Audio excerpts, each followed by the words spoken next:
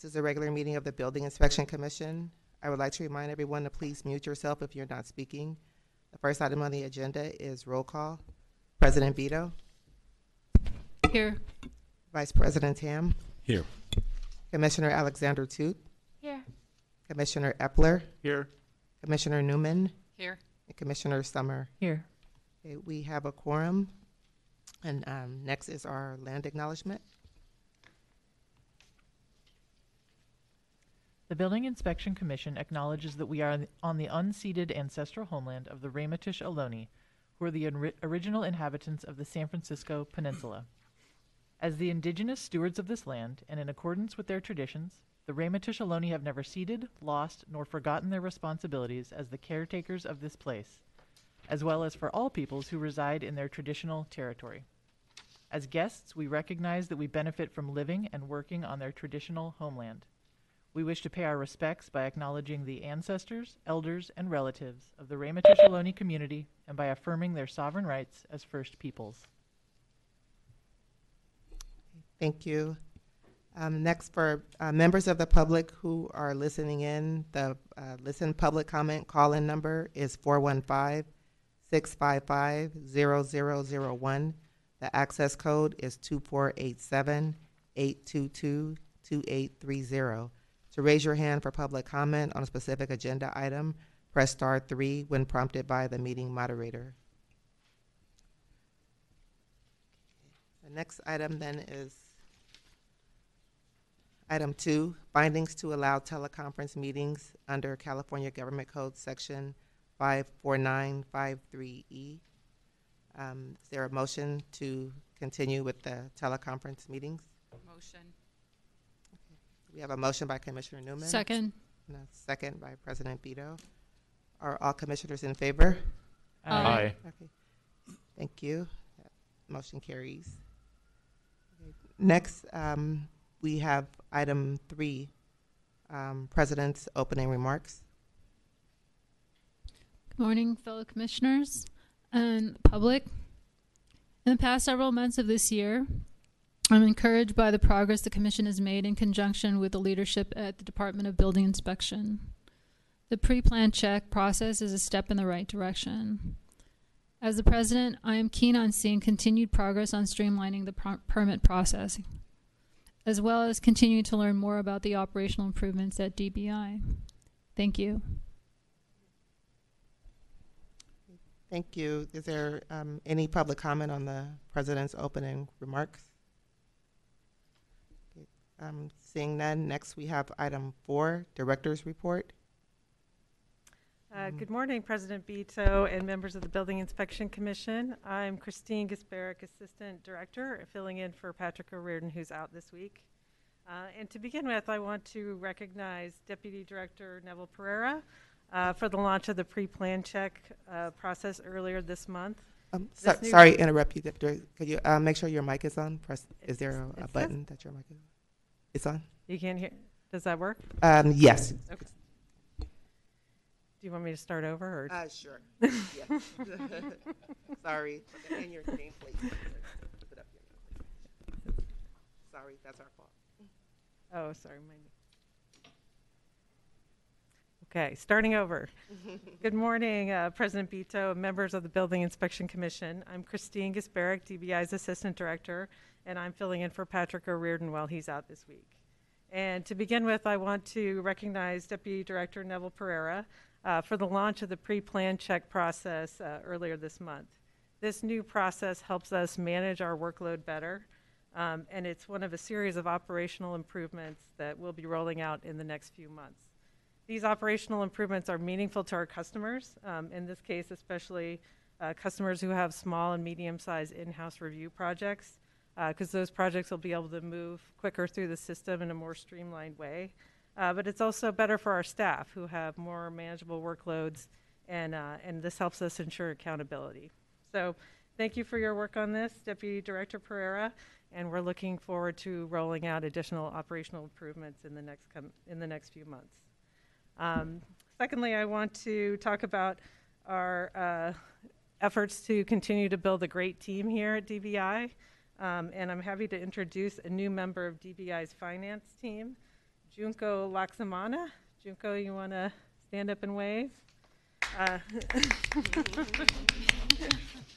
Junko is DBI's new finance manager and is going to manage our accounting and revenue groups as well as facilities and fleet management.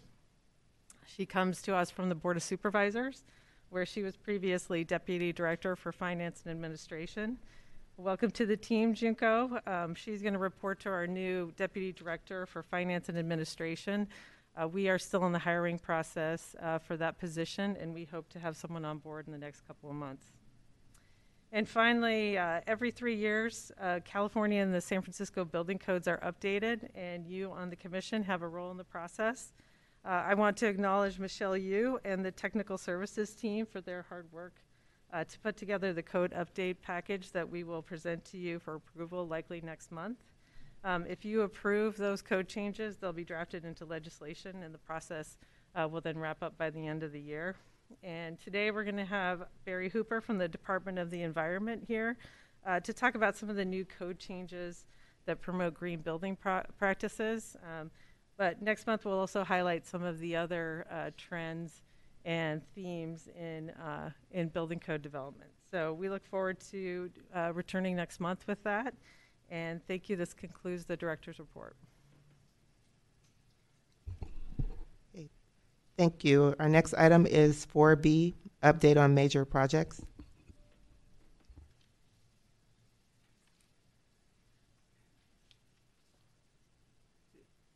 Do we have the slides? Okay. I'm sorry, we could have the slides for item 4B.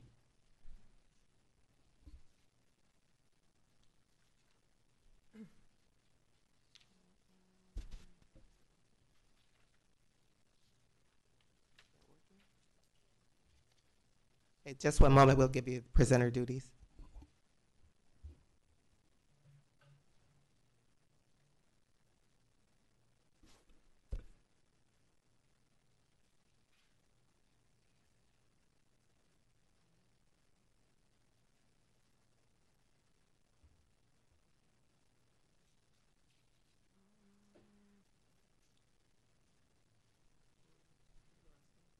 Just a moment, sorry, we're checking on that.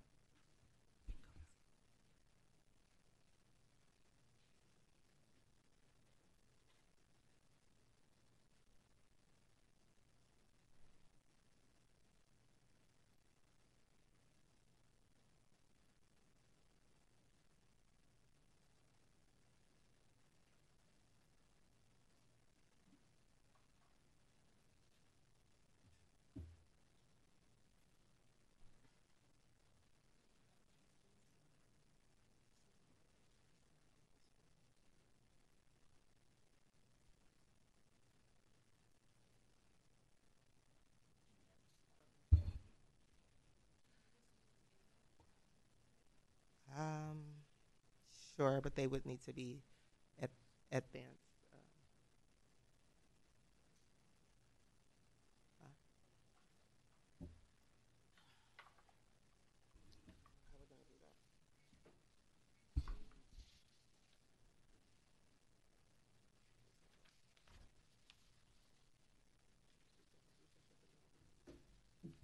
We need to do this like throughout the meeting. So should we take a quick recess? We just want to figure this out because throughout the meeting we're going to need to show it. So if we could just take a 5-minute recess. Thank you.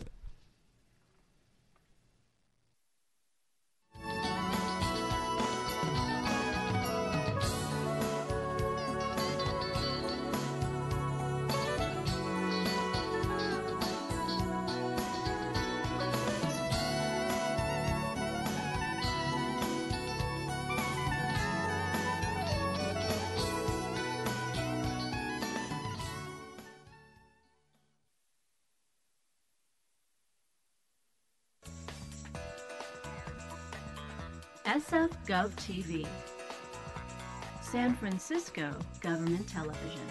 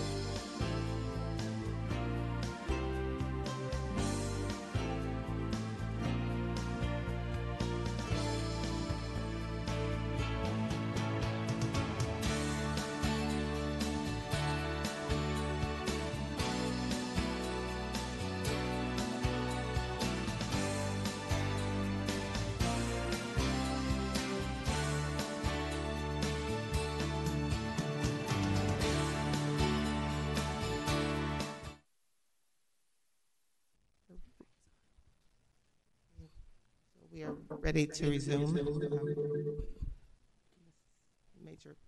We're on major projects. Okay.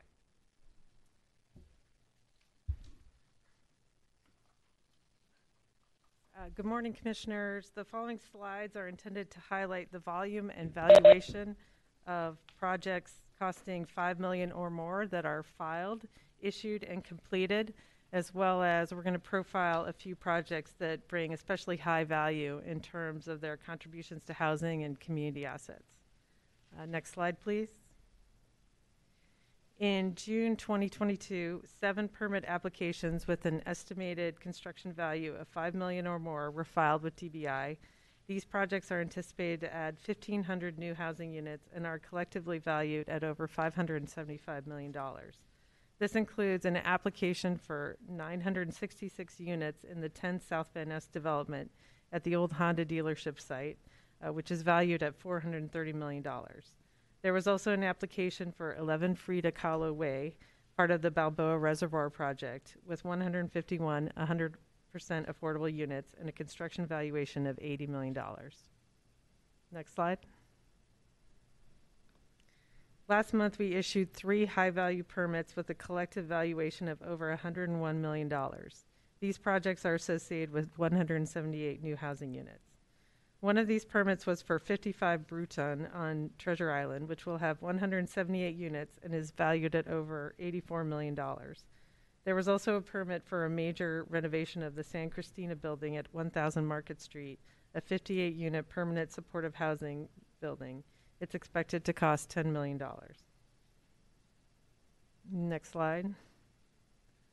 Finally, DBI issued certificates of final completion for 6 high-value projects. One of these was for 800 Indiana Street, which brings online 326 new units. The other is 242 Hahn Street, which brought 167 new 100% affordable housing units online. Together, these projects have a construction valuation of $195 million. And that concludes the presentation. Okay, thank you. The next item is 4C, update on DBI's finances.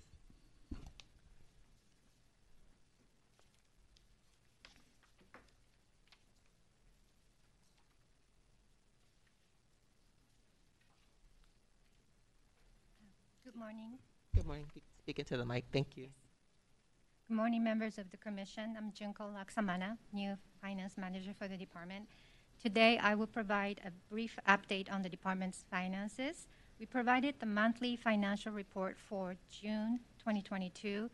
However, please note that the revenue and expenditure numbers are not final at this time, since fiscal year 2021-22 books are still open, and we will be working on the year-end accounting procedures for the next few weeks until mid-August, when the city closes its books. The final fiscal year 2021-22 numbers will be available in September. We can advance the slide to the next one. Is there a mic on? Yes, it is.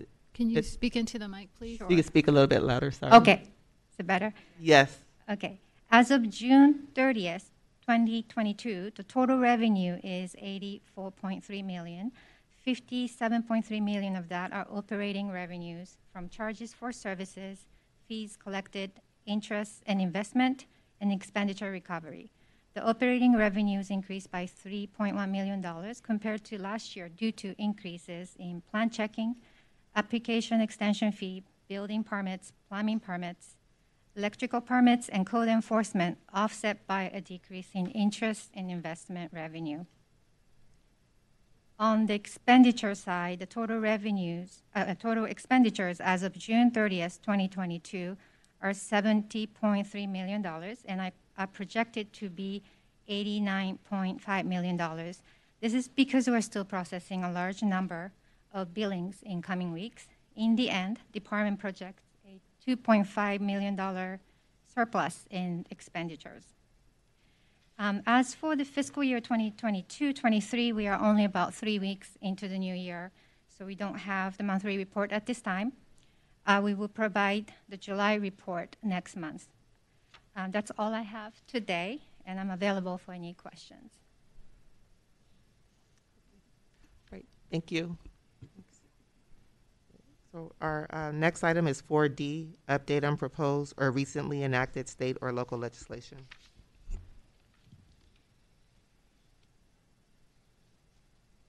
Mic check. Can you hear me okay? Awesome. Just speak a little bit louder. Thank you. Okay.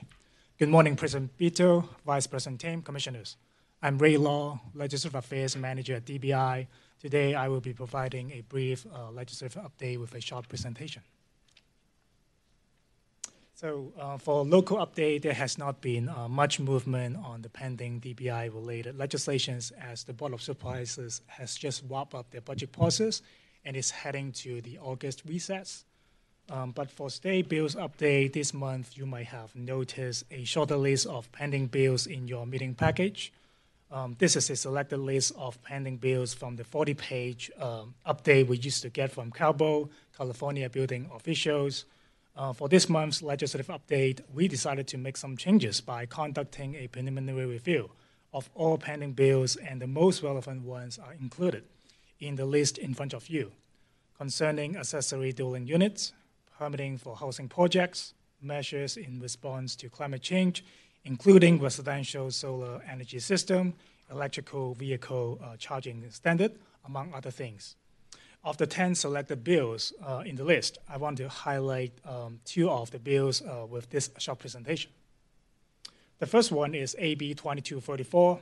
As we mentioned in our June update, this bill requires a local agency to process residential housing permits in a specified time period, depending on the size of the development project, establish a digital permitting system, and develop model applications for reference. This bill is currently in the Senate and is referred to Budget and Fiscal Review Committee again after the latest amendments since our June meeting.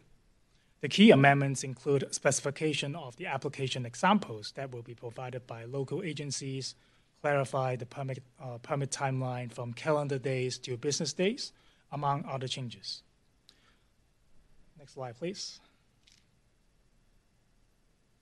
The next one I want to highlight is SB 379. This bill requires local jurisdictions to implement an online automated permitting platform that verifies co-compliance and issues permits in real time, or allows local jurisdictions to issue permits in real time for a residential solar energy system with certain size. This bill was passed by the Senate and is currently in the Assembly for additional discussions and votes. That concludes my update, and I'll be happy to answer any questions that you may have. Thank you. I'd like to extend to my fellow commissioners if they have questions. Commissioner Toot. This is not on the ones that you highlighted, so thank you for the state bills that you've highlighted. This is on the hearing items. This page here, and on the for file number 210514. What page are you on? Oh, sorry, it's the first page. It's like after this presentation.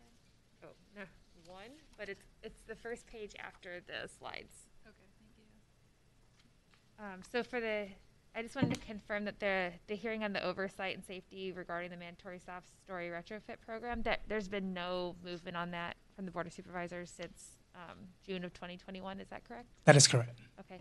And then in the following one, the hearing on the building operations component of the 2022 Climate Action Plan, that it was received and assigned to the Land Use and Transportation Committee. Do you have any updates on that? Is that scheduled, or do you have any information on that? To my knowledge, that has not been scheduled yet, but it's still pending at the assigned committee. Okay, thank you so much. You're welcome. If no one has questions, I have questions for you.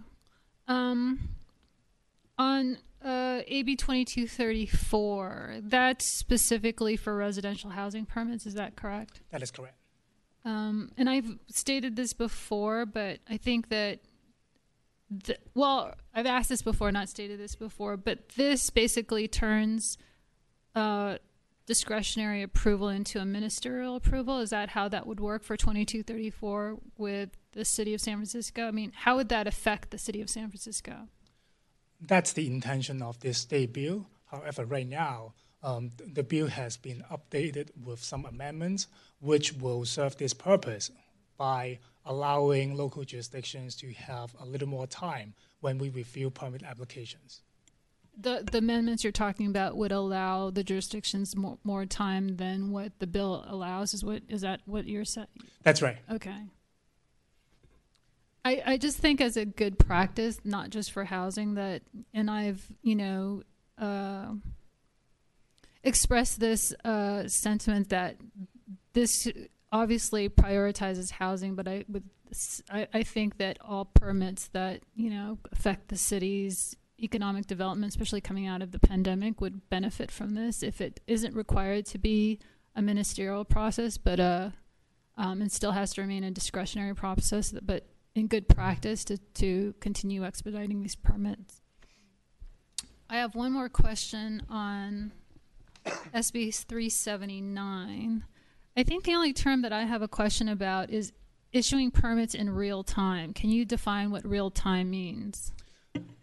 To my knowledge, the intent of this state bill is to have local jurisdictions to implement an online platform that issue permits instantly. Oh, okay. Yeah. However, I think in practice, we have some questions about that because every project is different, right? With its size, with the building itself. So we have been working with the mayor's office to provide some feedback with regard to this bill. Yeah. So one other question on the automated permitting platform, and if that's possible, that's great, but I understand the complexity of the various permits.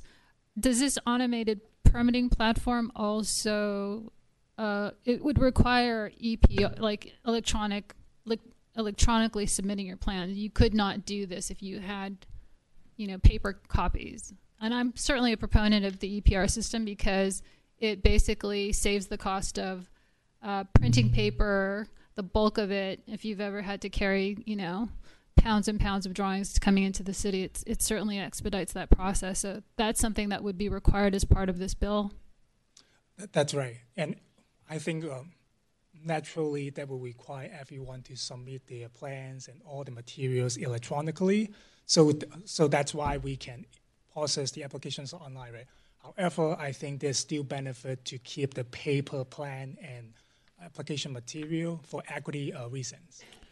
I understand the equity of that purpose, but I believe that the DBI has a printing or scanning service that allows applicants to come in and scan their plans. Is that well known to the community or the applicants? I'm sure that it is when they come into DBI.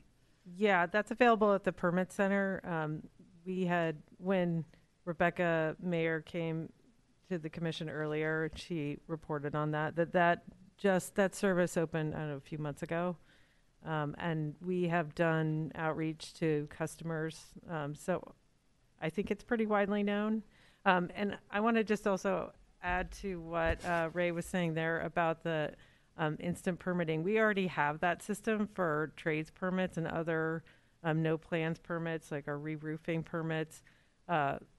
Folks who are contractors, who are licensed contractors, can sign up for an account and they can go online and instantly get permits.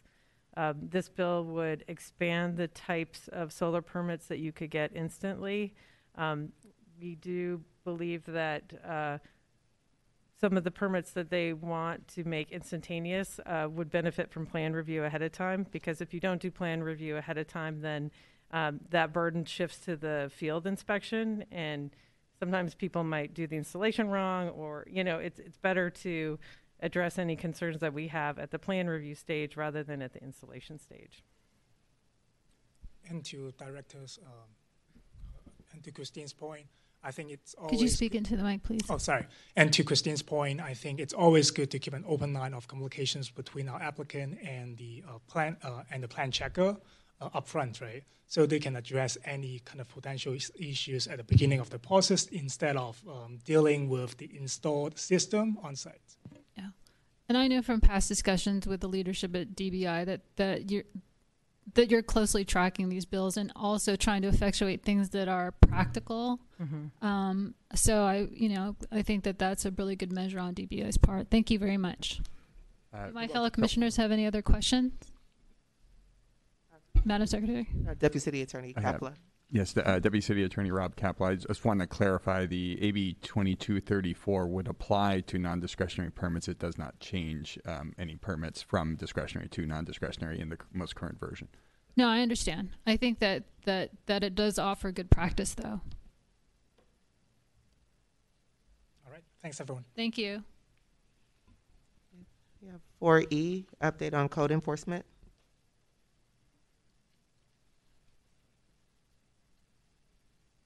Good morning, Commissioners. Joe Duffy, Deputy Director of Inspection Services. I'm pleased to provide an update on the activities and performance of our Inspection Services Division. In June 2022, the Building, Electrical and Plumbing Divisions conducted over 11,000 inspections, which is pretty consistent with previous months, and we're holding up that level.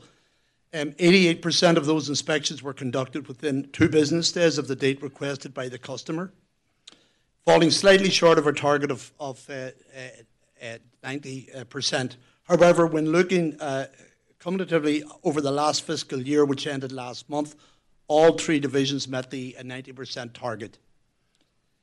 In the same month, our Housing Inspection Services conducted 715 inspections, with 91 of them being routine inspections of multifamily housing. The Building, Electrical and Plumbing Divisions received 472 complaints and responded to 95% of them within 3 business days, which again is well exceeding their target of 85%. Additionally, our Code Enforcement Division abated 40 complaints with notices of violation and sent 92 cases for a hearing. We have been having internal discussions about performance targets for our Housing Inspection Services Division, and we believe it makes the most sense to adopt a target of 85% for safety and heat complaints, while keeping the expectations of a 1 business day response time. This will align housing metrics with other inspection divisions. With that context in mind, in the month of June, our Housing Inspection Services received 19 safety and heat complaints and responded to 90% of them within 1 business day. They received 282 other complaints and responded to 94% of them within 3 business days. Housing Inspection Services also abated 307 cases with a notice of violation, and they sent 40 cases for a director's hearing. Jamie Sanbonsimo, our Director of Housing Inspection Services, will provide a subsequent presentation with information on the work of his division. Sorry, and he's a Chief Housing Inspector. Jamie is our Chief Housing Inspector, not Director. Sorry. With that, I'm available for any questions on the Inspection Services update. Opening that up to my fellow commissioners. None. Thank you, Director. Thank you. Deputy Director Duffy. Next item is 4F, update on Housing Inspection Services.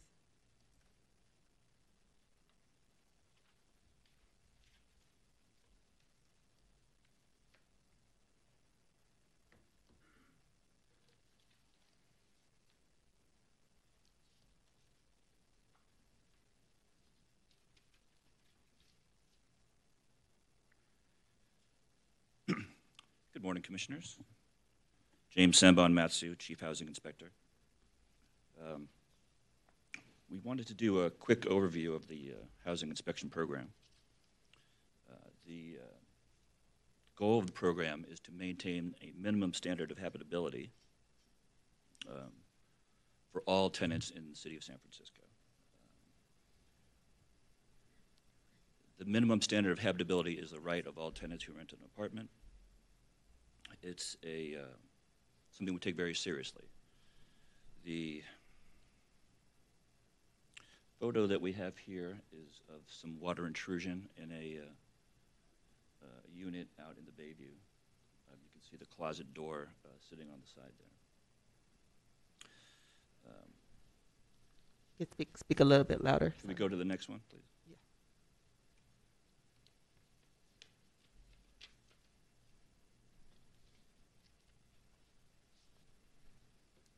So what we're showing here is because the housing code is very broad and there's different kinds of violations, there's a wide range of violations. So some person may think that a violation of the housing code could be a really serious issue, which is like a 4-story wooden set of stairs in the back needing replacement, or could be a door, a peephole in a door. So there's hundreds of different kinds of violations, and what we wanted to do here is break down by percentage which are the most common. So nothing very unusual. There's lead, paint issues, heat, hot water, stairs. These are all the things that they could be minor to somebody from a contractor point of view, but to the person living in the unit, it's really important. 9% is about the total of what when a permit is required for that violation. So 91% does not require a permit. Okay, next one. Mr. Stabamatsu, could you speak into the mic, please? Sorry about that. I'm going to adjust it here. It might make a sound a little bit taller. All right. Next slide. So San Francisco is unique in that we have more enforcement tools than most cities have. So we wanted to show what are the tools we have in housing inspections and how do they compare to other cities. So this gives you an overview of the code enforcement process for the housing code for tenant habitability. And we had 20 cities in this column on the right. We sort of whittled it down for graphic purposes to 15.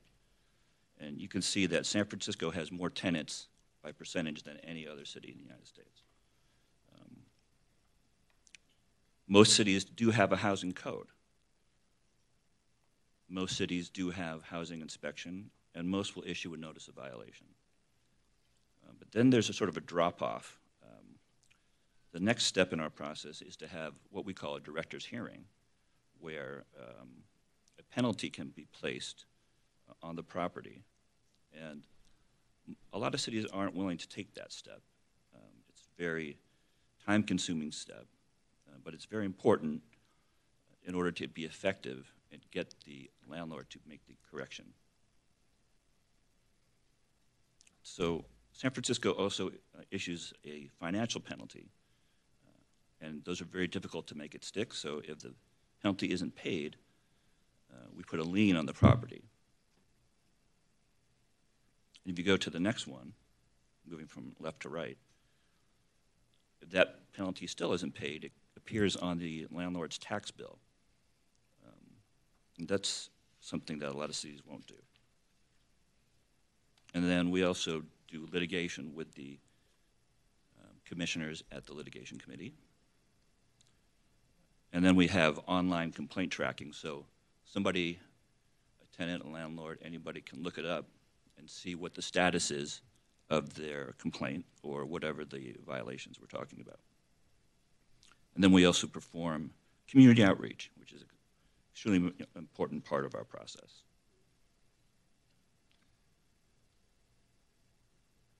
Okay.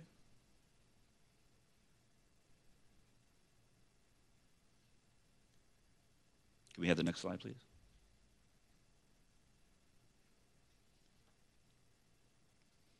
So to break down the total number of cases that we get in housing inspection, you see there's 3,132. And to put that in perspective, when you're convening as the Abatement Appeals Board, you might hear one out of those 3,000 cases that we're dealing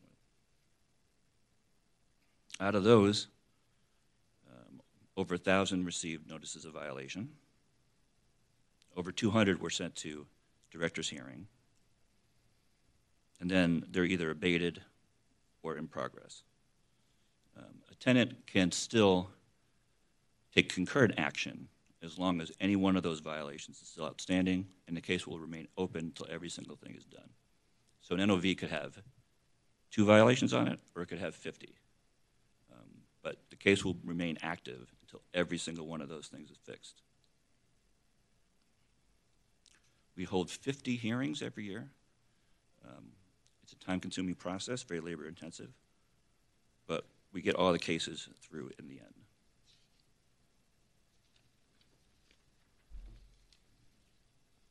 So it's a really important process to us. We work really hard every day. It's not all about landlords and tenants need each other. You can't be a landlord without tenants, and you can't be a tenant without a landlord. So we like to see people coming together, working things out, mediation or working together. And we're here to help. We believe it's important work. It's important for our community. And I'll take any questions. Thank you.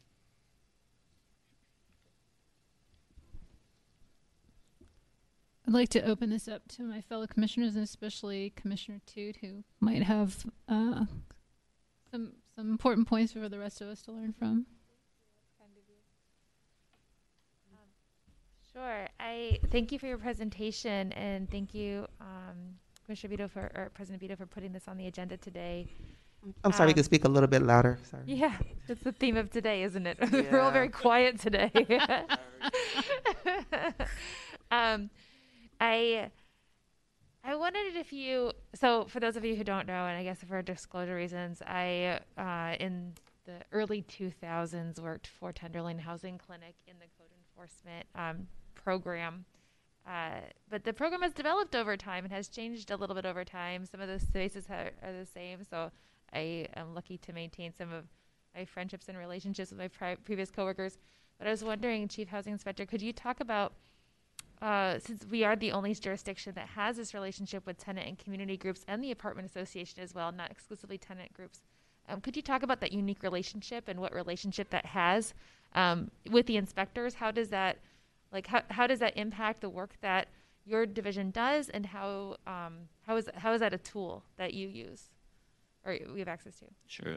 Thank you, Commissioner. The outreach program has two main thrusts to it, and one is sort of a mediation, cooperation, trying to deal with issues. Maybe they're not as serious. It's more of a communication issue between the two parties, but our inspector can easily get roped in and spend months and months dealing with a standoff between the two parties. So it's actually one of the few times where the landlord groups and the tenant groups work together on something. And they pointed to this for years and years about how important it is. And it breaks down some of the mistrust that sometimes forms. And so the program is really important on trying to bring people together. And it also saves resources for housing inspectors. Because an housing inspector is there to identify something, cite it, and follow it through. And those sort of counseling skills and holding people's hands through the process, sometimes that works better when it's coming from a community that the person is from. So if you're a landlord, they'll hear something from their own community before they'll hear it and understand it and accept it from an inspector. And also on the tenant side, there's cultural issues, there's a fear of going to the government with a problem. And so the community there's centers where people go anyway for help, for all kinds of things. And it's very helpful to the inspector to be able to say, hey, if you talk to this counseling group, they can help you work it out with this other person. Now, the second thrust of it is to identify really the worst, most egregious problems. Sometimes you don't see those in a common area where an inspector might be looking, and the person might be afraid to file a complaint. And we've seen that some of the stuff that we give you guys at the litigation committee is really the most egregious things we see all year. And that's when we're looking to drive a point home to that landlord and say, and a lot of times they've been negligent and haven't responded to our notices of violation. And we wouldn't have known about it if it weren't for the community group. So the legal action from the city attorney's office, working together with the litigation committee, is really what gives us the best result in the worst cases.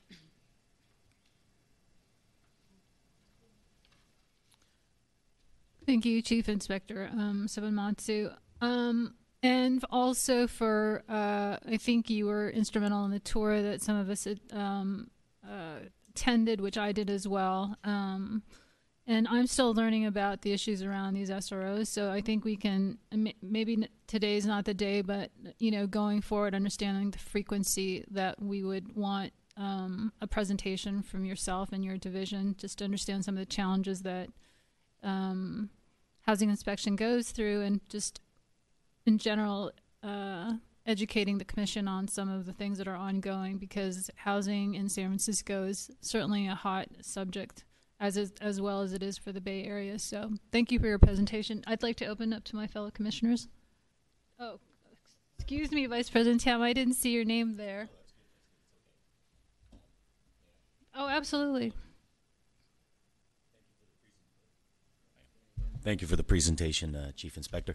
I had a question. It says here 3,132 complaint cases. Violation cases that are verified is 1,154. Now, the 1978 complaints that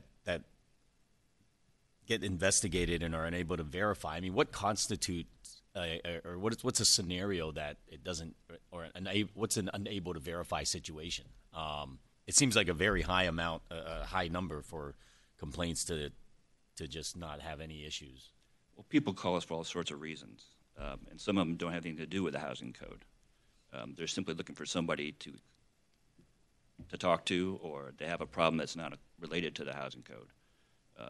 So you get all kinds of calls for all kinds of reasons. Now, once we do get something that is about the housing code, sometimes they call anonymously, and so sometimes we're not able to access whatever it is they're talking about, or they don't tell us, they don't describe very well where it is, so we don't know where to look for it, and they don't leave a phone number to call us back. But if we do have we don't disclose the identity of the person that's calling us to the owner or to anyone, but people still are afraid to, for some reason, give us that information. So it could be a communication issue with the person that's trying to file the complaint. We also do get a significant share of cases where it's a homeowner calling about a neighboring homeowner about something. And so a lot of those can be unable to verify. Illegal units could be unable to verify. It could be something that someone thinks is a violation, and it isn't. And that's one of the purposes of the inspector going there and say that doesn't rise to the level of violation of the housing code. Thank you. Thank you, Vice President Tam, for digging into the numbers. Unless my other commissioners have questions, I don't have any further questions. Thank you for the presentation. Thank you. Thank you. Thanks. Is there public comment on the director's report items 4A through F?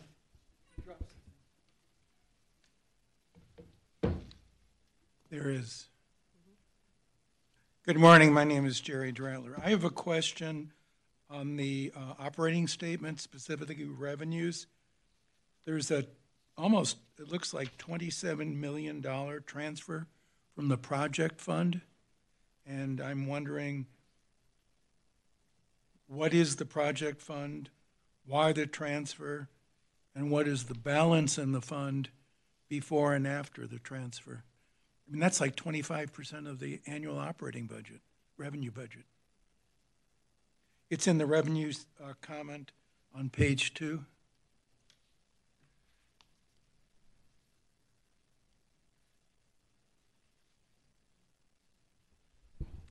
Mr. Dratler, staff can look into it, but they won't be able to respond at this time. Thank you.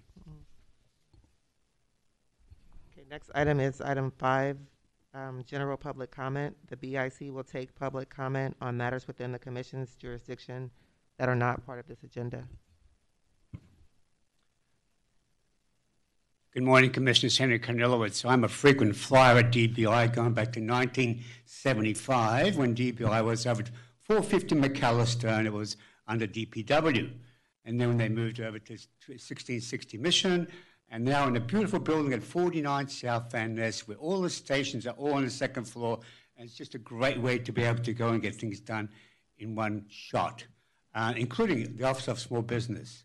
One of the systems I really do like at DBI, and I work at other jurisdictions, is the PTS system. It is really, really good, where you can actually see comments from the different stations when they go through the plan check review. And so if you have if you want to find out what's going on, you can go to PTS system and get it right there. One more comment I want to make is currently, one thing I really like at DBI also is that when it comes to making appointments for inspectors to come out, and now they call the customer and they give you 1 hour or so to come and do an inspection. Most of the time, I had one just the other day and it was right on time.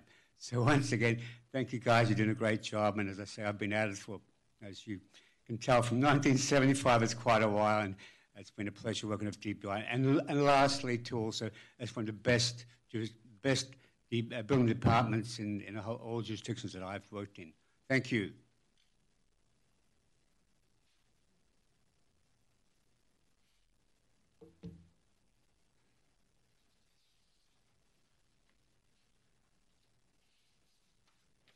I have a slide.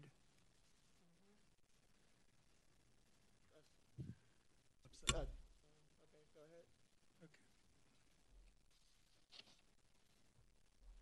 Good morning. My name is Jerry Dratler. San Francisco has a very strict building code section that protects its citizens from lead paint. The code section presumes that any building constructed before 1979 has lead-based paint, and the regulation applies to any person performing exterior work that disturbs or removes more than 100 square feet or 100 linear feet. This means if a contractor is doing dry rot repair, installing new windows, expanding a house, or painting a house built before 1979 and disturbs an area more than 10 by 10 feet, they need to comply with Code Section 327.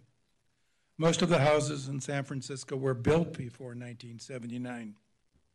A contractor shall not disturb or remove lead-based paint using prohibited practices, which include burning, high-pressure washing, sanding, or removal without a containment barrier system or a HEPA vacuum. The pictures in my July 6th email to Mr. Duffy and Mr. O'Riordan clearly show prohibited work practices at 25 17th Avenue. There were numerous other Section 327 violations at 25 17th Avenue that I enumerated in my whistleblower complaint, and you each should have a copy of that complaint. On June 17th, 2022, DBI Inspector Birmingham visited 25 17th Avenue and made the following entry into the complaint I filed. Contractor needs to comply with SFEBC 327. Case will be referred to SFDPH, San Francisco Department of Public Health. At this point, a notice of violation should have been issued. What is most disturbing is DBI's failure to enforce the building code and how DBI covered up the code violations. This is clearly a case where the cover-up is worse than the crime. Only one of the 6 inspectors who worked on my complaint did their job properly. The other 5 covered it up. Director O'Riordan, how does your zero tolerance policy apply in this case? Building inspection commissioners, I will continue to present examples of lax code enforcement until you address this problem. Thank you. Thank you. Is there any additional public comment? Is there any remote public comment? Okay, seeing none. We'll go to agenda item 6A, review and possible action to make recommendations to the Building Inspection Commission regarding current membership and reappointments to the Code Advisory Committee. In addition to a brief update from the Nomination Subcommittee. The current CAC members seeking reappointment are Stephen Harris, J. Edgar Finney, Tony Sanchez Correa, Arnie Lerner, Henry Karnilowicz, Renee Benyos, Mark Cunningham, Jonathan Rodriguez, Gina Santoni, Ira Dorter, and Zachary Nathan, Brian Salyers, and Don Libby, and also, I'm sorry, and Jim Reed. The terms to expire on August 10th. There may be members here in person, and we realize that some of them are on remotely, so if we can get everyone together, just one moment. So if there are any persons here to be sworn in, Mr. Cardinal Lewis, if you'd like to come forward. Are there any other CAC members? And we see your names on WebEx, so we are going to unmute you now. And if we don't unmute you, if your name is not shown, please press *3.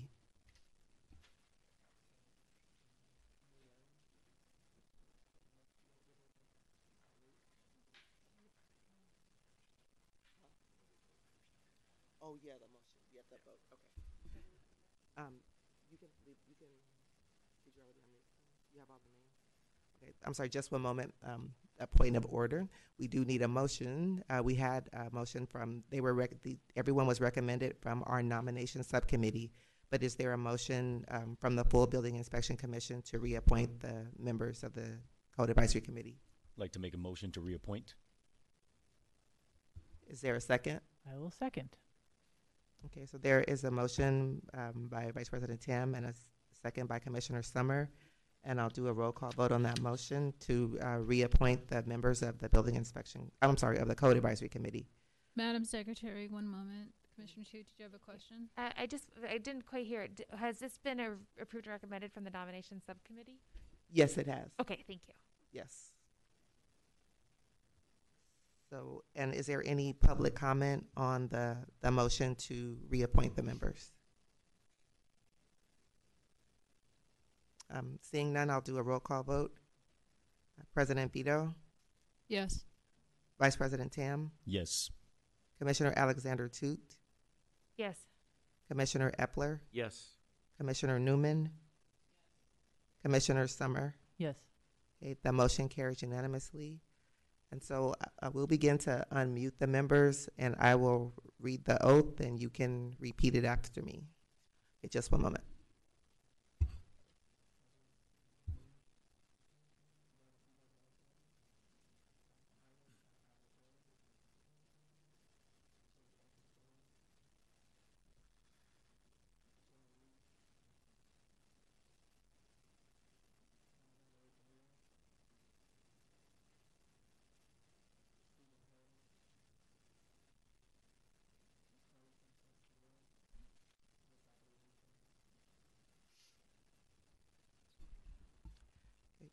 Hello, Code Advisory Committee members. Can you hear us? Are you unmuted?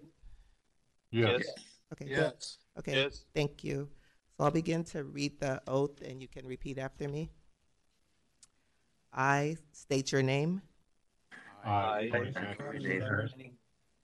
Do solemnly swear or affirm do solemnly swear or affirm that I will support and defend the Constitution of the United States that I will support and defend the Constitution of the United States and the Constitution of the State of California and the Constitution of the State of California against all enemies, foreign and domestic, against all enemies, foreign and domestic, that I will bear true faith and allegiance but I will bear true faith and allegiance to the Constitution of the United States to the Constitution of the United States and the Constitution of the State of California, and the Constitution of the State of California, that I take this obligation freely I take this obligation freely without any mental reservation without any mental reservation or purpose of evasion, or purpose of evasion, and that I will well and faithfully discharge and that I will well and faithfully discharge the duties upon which I'm about to enter. the duties upon which I'm about to enter. And during such time as I hold the office As I hold the office of a member of the Code Advisory Committee. of a member of the Code Advisory Committee. Okay, thank you and congratulations, everyone. Thank you. Thank you. Thank you. I just want to say thank you, Commissioners. It's been an honor working on this committee for many years, and I really appreciate it. Thank you very much. No, thank you. Thank you for And your work. Any other members have any comments? Okay. Tony Sanchez, Korea. I'd just like to thank all the technical staff that assist us in our work, and I really appreciate the members of the BIC attending our meetings lately. Appreciate it. Thank you. Thank you. And any other members have any comments?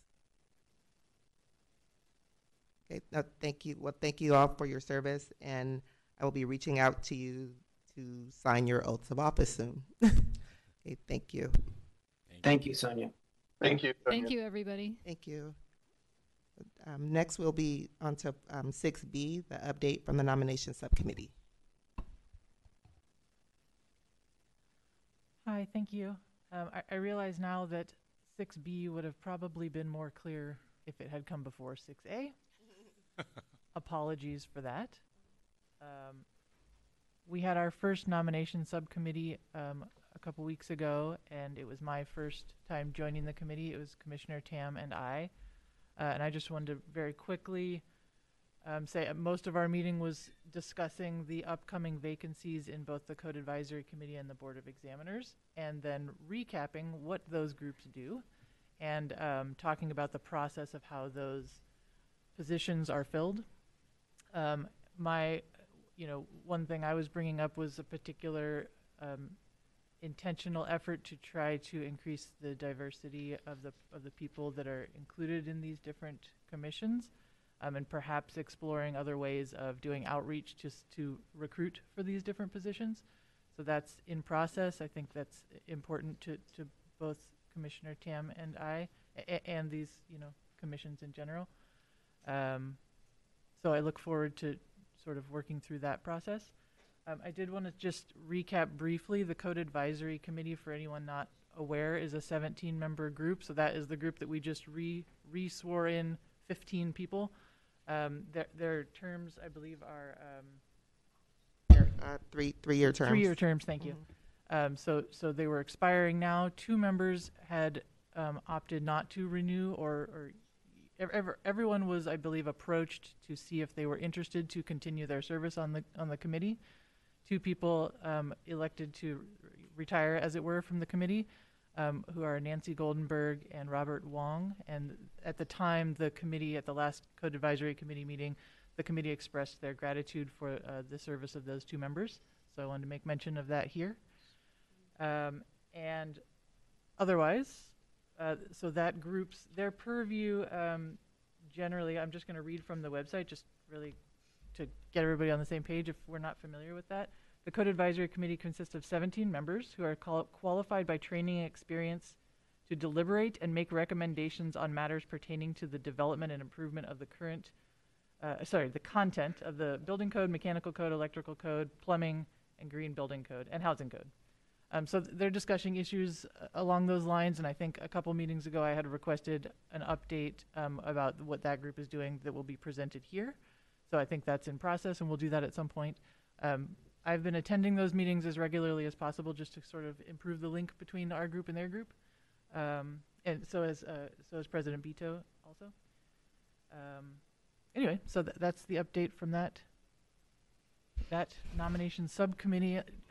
Commissioner Tam, do you have anything to add, or Sonia? No, I'm good. I think you touched on everything. Okay. Thank you. Thank you, Commissioner. Thank you. I think Commissioner If Summer. If I could add to that, Madam Secretary, I want to thank Commissioner Summer for her thorough update. Also, thank the CAC for their service. Committing to another 3 years is not a short time span. The work that they do is pro bono, so meeting on a monthly basis to talk about life safety issues is something that I've attended along with Commissioner Summer, and it's been helpful to understand how they deliberate over certain code issues, especially policy issues that affect the code issues, so that we come back to the Commission better informed about some of these bulletins or information that comes across our desk. Thank you. Thank you, both. And I just wanted to add as well, I believe Commissioner Summer may have mentioned it, but there will be an announcement coming out within the next month for any outstanding vacancies on the Code Advisory Committee and also the Board of Examiners. So if you can look out for those. And again, thank you for the service for Ms. Goldenberg and Mr. Wong, and they will be receiving certificates of appreciation from the department and the commission as well for their many years of service. Thank you. So is there any public comment on these items, 6A or B? There is a hand raised right now. Okay. Okay, no longer a hand raised, thank you. So we're now on to item 7, update regarding information sheet EG02, emergency escape and rescue openings to yard for existing or new building of R3 occupancies.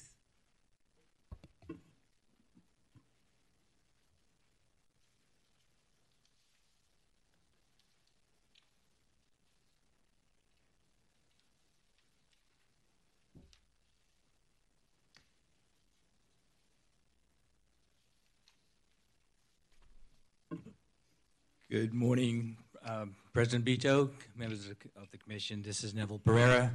I'm filling in for Michelle Yu, who is not available today. As a quick introduction to this agenda item, the EG02 is the numerical reference to an information sheet that the Department of Building Inspection puts out for the public. It has to do with the using emergency escape and rescue openings that open up into the rear yard of residential buildings that don't have immediate access to the public way. The code requires that if you exit out of an emergency egress opening, emergency egress and rescue opening, that you need access to the public way directly. To reiterate, at around October 2021, the State Fire Marshal and our local fire prevention agency retracted this information sheet based on the State Fire Marshal's interpretation that basically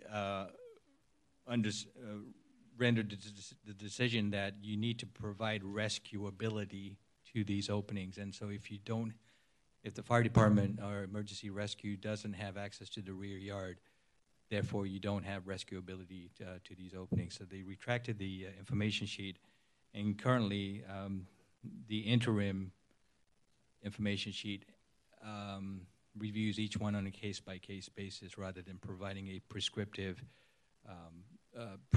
options to the design professional.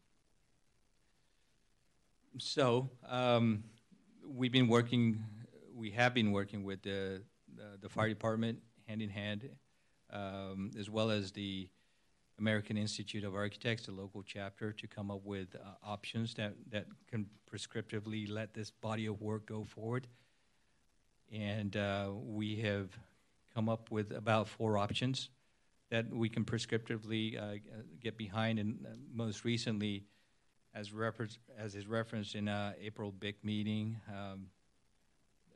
the recommendation was to go back to the planning department and have them be co-signers on this document so that they can get behind the prescriptive options that we provide. We have been working with the planning department for a couple of months now to get that decision. If you can appreciate that, if we're allowing stairs and balconies to project into rear yards or potentially allow people to look into people's rear yards and that kind of stuff, these types of modifications to buildings require some sort of discretionary approval from the planning department. Sometimes a variance is required, which ordinarily is a lengthy process. because this is the majority of our type of work, residential additions and modifications to bedrooms that exit into the rear yard, we wanted a more prescriptive and more fluid process for the applicant. We've been pursuing a zoning administrator's interpretation over the last couple of months. However, lately in discussions with the department, it appears that the zoning administrator's interpretation process is a lengthy process and would hold up this information sheet from being processed and being signed. It's been recommended that we pursue a legislative amendment to the zoning code to allow this exception to a fire life safety issue. And so that's the way we would like to proceed. And our next steps on this is to draft a letter to the Deputy Director of Planning requesting such legislative amendment to their zoning, to their planning code, and pursue that option. And that's my report. Thank you. Is there any public comment on this item? Okay. We're going to do in-person public comment first, and then we will do remote public comment. And then, I'm sorry, Deputy Director Pereira, the commissioners may have questions as well later. Okay. Thank you. Good morning. My name is Jerry Dratler. I'd like to know if the proposed solutions address ADUs. With densification, fire protection and escape is critical. And I have sat through the previous presentations and not heard any discussion about ADUs. We're densifying the city. We need to be very deliberate and thoughtful to make sure we're not creating enormous safety problems. Thank you.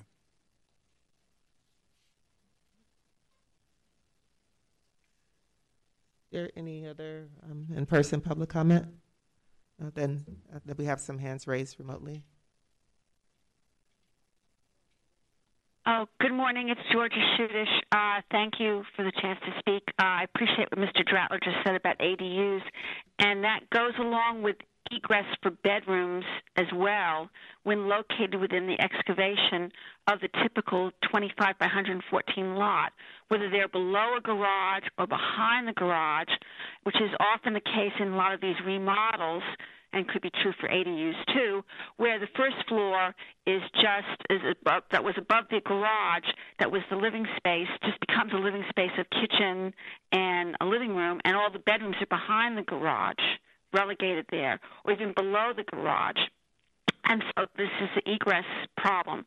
So I'm familiar with a particular project that right across the street from me where they went subterranean below the garage, and the bedrooms egress is in the light well and need a ladder to get out of the light well to try to walk their way into the backyard. But all of these with the excavations, whether they're set into the hill or below the garage or in the hill, below grade, below the street grade, have a problem.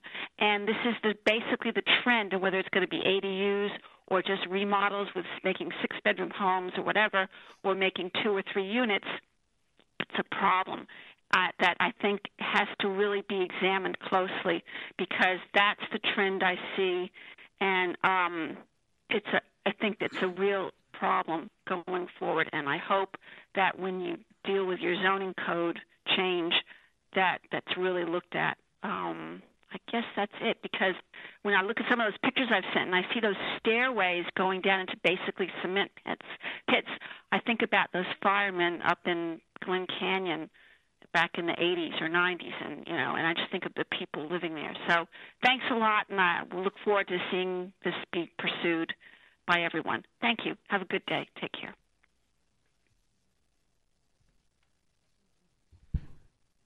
There's one more caller. Thank you, Sonia. Commissioners, on this matter,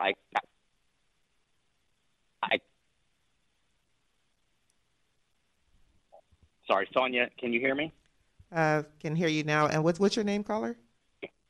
Sorry, Sonia. It's John Cantor. Commissioners, I couldn't agree with Mr. Dratler and Ms. Shudish on this matter more regarding life safety, but that's not what my public comment is about. I'm respectfully asking that the president allow for general public comment, as I was not able to get unmuted in a fashionable time to make public comment, which I think is important to other public comments that were made today. Maybe after this matter, if the chair would so entertain, it would be greatly appreciated. Is it okay, President Vito, that they can make general public comment, because we saw a person earlier, but we're not unable to unmute them? That's fine. You can go ahead, sir. Thank you, Sonia. Commissioners, first I'd like to apologize that the BIC's time is needlessly wasted by one individual's personal vendetta against respected local small business people. We all know individuals and businesses are struggling as we exit the pandemic. We are no different. Our neighbor, Mr. Dratler, would have you believe he is concerned about DBI enforcement of building codes with an even hand, and he is only interested in process. What he fails to mention is that neighbors who are friends of his on the same block as us repeatedly perform work without permit, work beyond the scope of a valid permit, and work that is not permitted in the San Francisco Building Code. As his complaints so famously state, I have photos. This commission never hears about these issues, and no complaints are filed with DBI. One must ask, with a neighbor so dedicated to the Building Inspection Commission and DBI, why are these individuals and their projects not also on his radar screen? The answer seems quite obvious. He is only interested in enforcement against those with which he disagrees.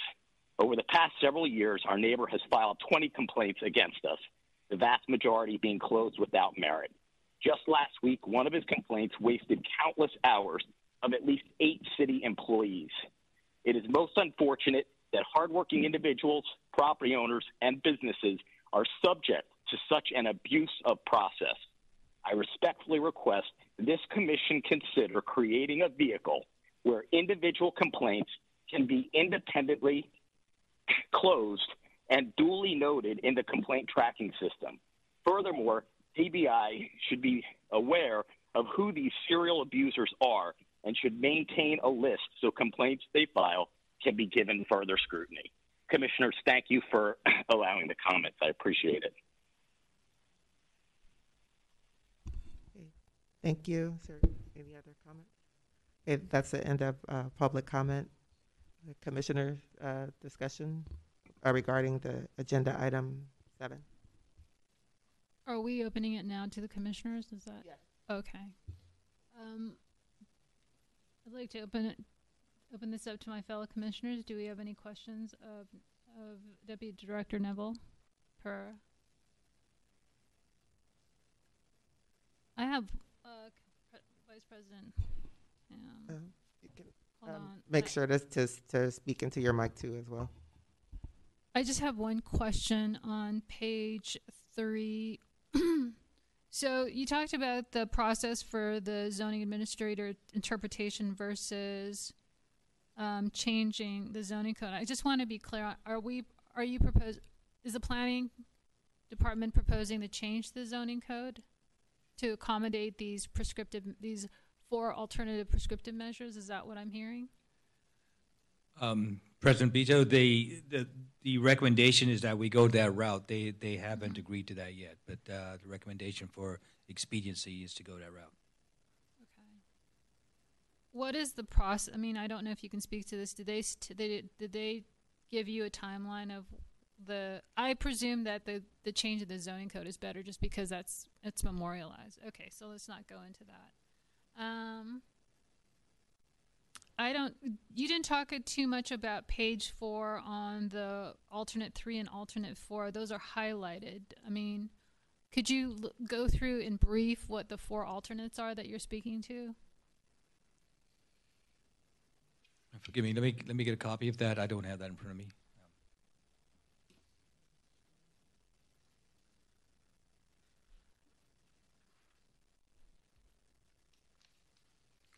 So only two are highlighted here, alternate 3 and alternate 4, but could you just go through all 4 of them in brief? Sure. I'll do this from memory. So the alternate 1 is to allow direct access through the building from the street to the rear yard. Direct access allowing a 20-foot long wooden ladder that the fire department regularly uses for rescue. This is usually a straight shot. However, the fire department has remained relatively accommodating to options to be able to go through rooms, down rooms behind the garage, and so on and so forth.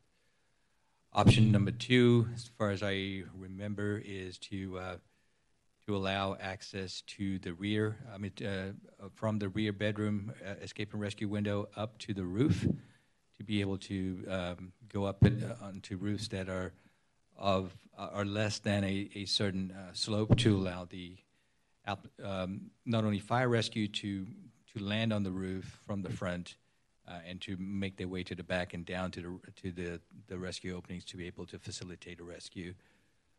Furthermore, I believe option 3 is to allow balconies and vertical access, not ladder access, but steps down to the rear yard, where the rear yard is 25 feet and more in depth, to allow the occupants to be able to get to an area of refuge, to be able to essentially escape the fire and await rescue from that point. I apologize, President Beto, I don't know about option 4. The options were presented at the 420 meeting as item number 7 for reference if we want to also, if it's possible to pull those up. It was item number 7 at the 420 meeting. Okay. We can get them to you. We don't have an item. We're not able to pull it up right now. Well, what I'm looking for, so thank you for that, Commissioner Newman. What I'm looking for are the updates. So we didn't get like a redrafted bulletin or information sheet. I'm assuming that that's been done, or has that not been done? I'm just curious. Correct. That draft has been done, and we did present at an earlier meeting. Yeah. I did not bring that here to. So the thing that's germane about this agenda item is just the change to the zoning code. Is that what That's it correct. is? Okay. That's correct. So is that has that draft changed at all? No, it hasn't. Oh, it hasn't changed. Okay, No. that's fine. Sorry. The second page made it appear that that's new information, but it's really not. When you talk about progress update planning exemptions on the sheet that you were given. Yeah, no, that's correct. It was really essentially to allow the focus here, based on our April BIC meeting, was to have the planning department get behind this and to allow a prescriptive and relatively germane process in order to have that happen and to exclude these types of design options from variances and discretionary processes. This needs to be codified. Okay. I think we may be able to show that if the commissioners are still interested. Monique said you can show. Yeah, if you have it, let's bring it up. Share that. So that's a sheet that I'm referencing when you were talking. And this is something I believe that you're working through with the planning department. Is that what I'm hearing? Yeah, the planning department was part of the earlier discussions with the fire department and us combined, as well as the American Institute of Architects.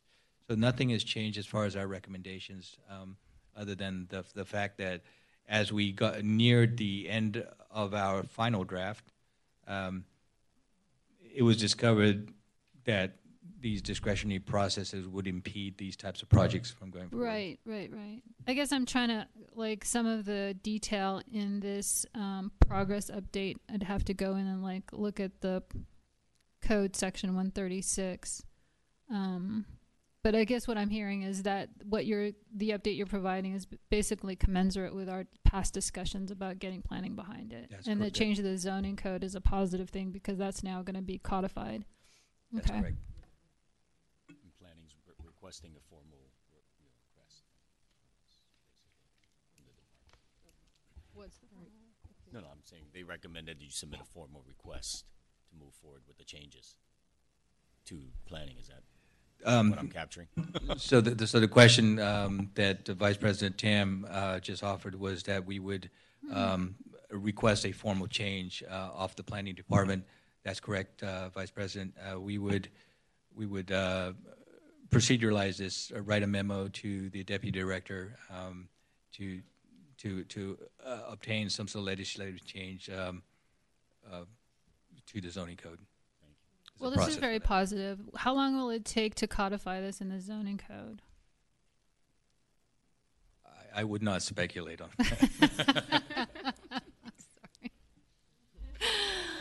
Okay, I know that was probably a loaded question, but maybe for a later time we could ascertain what that might take. Certainly. Okay. There is light at the end of the tunnel. All right, thank you. Deputy City Attorney Rob Kaplan, there are different processes for departments to initiate a change to their codes of the planning department, or the planning department, if they agree with the potential changes, could seek a sponsor, similar to how we change or look at changes to the building code. But similarly, the planning commission would have to hear it. They have to make findings. It's necessary to make these changes to the planning code, and it's our normal legislative process of introduction, 30 days, committee hearing, and then once finally passed by the board, mayor's signature, 30 days effectiveness after that. So it's a minimum, especially with the recess, 2.5 to 3 months. That's good to know. City Attorney Rob Kaplan. So in the interim, what happens with this information sheet or bulletin while it's still being codified? How does the building department deal with these emergency evacuation or?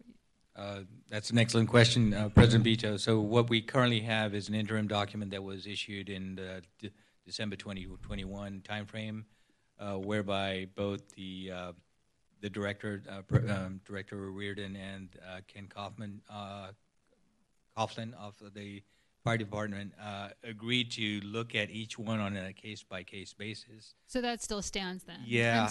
Until this zoning code actually is memorialized. Okay. Correct, and that's been working okay. I'll say not ideal because it does bog down the process and involve a request for modification on every case. But we're working through that, and we may, depending on the direction that the planning department takes for this legislative update and the time that it takes, we may introduce another interim document to facilitate projects in the interim. As soon as we do, we'd report back to this commission. So the interim document, is that just going to be an understanding between DBI and the planning department that perhaps you could implement these 4 alternatives if they, I mean, what would the interim document, because to me, like, if you know that something's going to be codified and there's a mutual understanding between the 2 departments, is there a way to incorporate that in the process right now until it becomes formalized? Is that the interim the next interim document that you're talking about? Yeah, I would not go that far because I don't think you can. The planning department is in a position to have an interim interpretation without some sort of zoning administrative interpretation or a codification. It would fall back on the ZAI. Okay. Yeah. So this discussion becomes circular. Okay. Yeah. City Attorney Kaplan, you look like you have something to say to me. Deputy City Attorney Rob Kaplan, I think and I may be misunderstanding the process here, but this is a DBI information sheet giving options to comply with the building code requirement. Some of those alternatives that a property owner may seek would require or are in conflict with the planning code, certain provisions, and in those instances, they can seek a variance with the zoning administrator on a case-by-case basis, and that's a time-consuming process. So the actual process now, if someone were to choose one of the alternatives until there's a code change, is to seek a case-by-case variance from the zoning administrator if the option they choose obviously conflicts, and that's not something the Department of Building Inspection can waive or have a policy over it. If it I conflicts see. with the planning code, it's up to the planning department through the zoning administrator to make that determination on a case-by-case basis. So practically, it would mean I would assume most applicants in the interim, until there's a codification, if they do not seek a variance, would probably exhaust the other options that would not conflict with the planning code, assuming they can comply. Thank you. So I'm asking you questions that are kind of out of your purview with respect to planning. Even if you were able to basically utilize those alternates while you're okay. Correct. I And if understand. I may just end with a response to public comment. The way we treat accessory dwelling units and new construction alterations always remains the same. We do not waver from the code requirements. We do not aim to treat any projects any differently. So ADUs get treated the same way as every other project, whether they're the main. This mic needs to be fixed. Whether it's the main building or an accessory dwelling unit. Thank you. Do my fellow commissioners have any questions? Thank you. Thank you. Okay, thank you. On to agenda item 8, discussion regarding the Green Building Code with the Department of Environment, along with DBI focused presentation.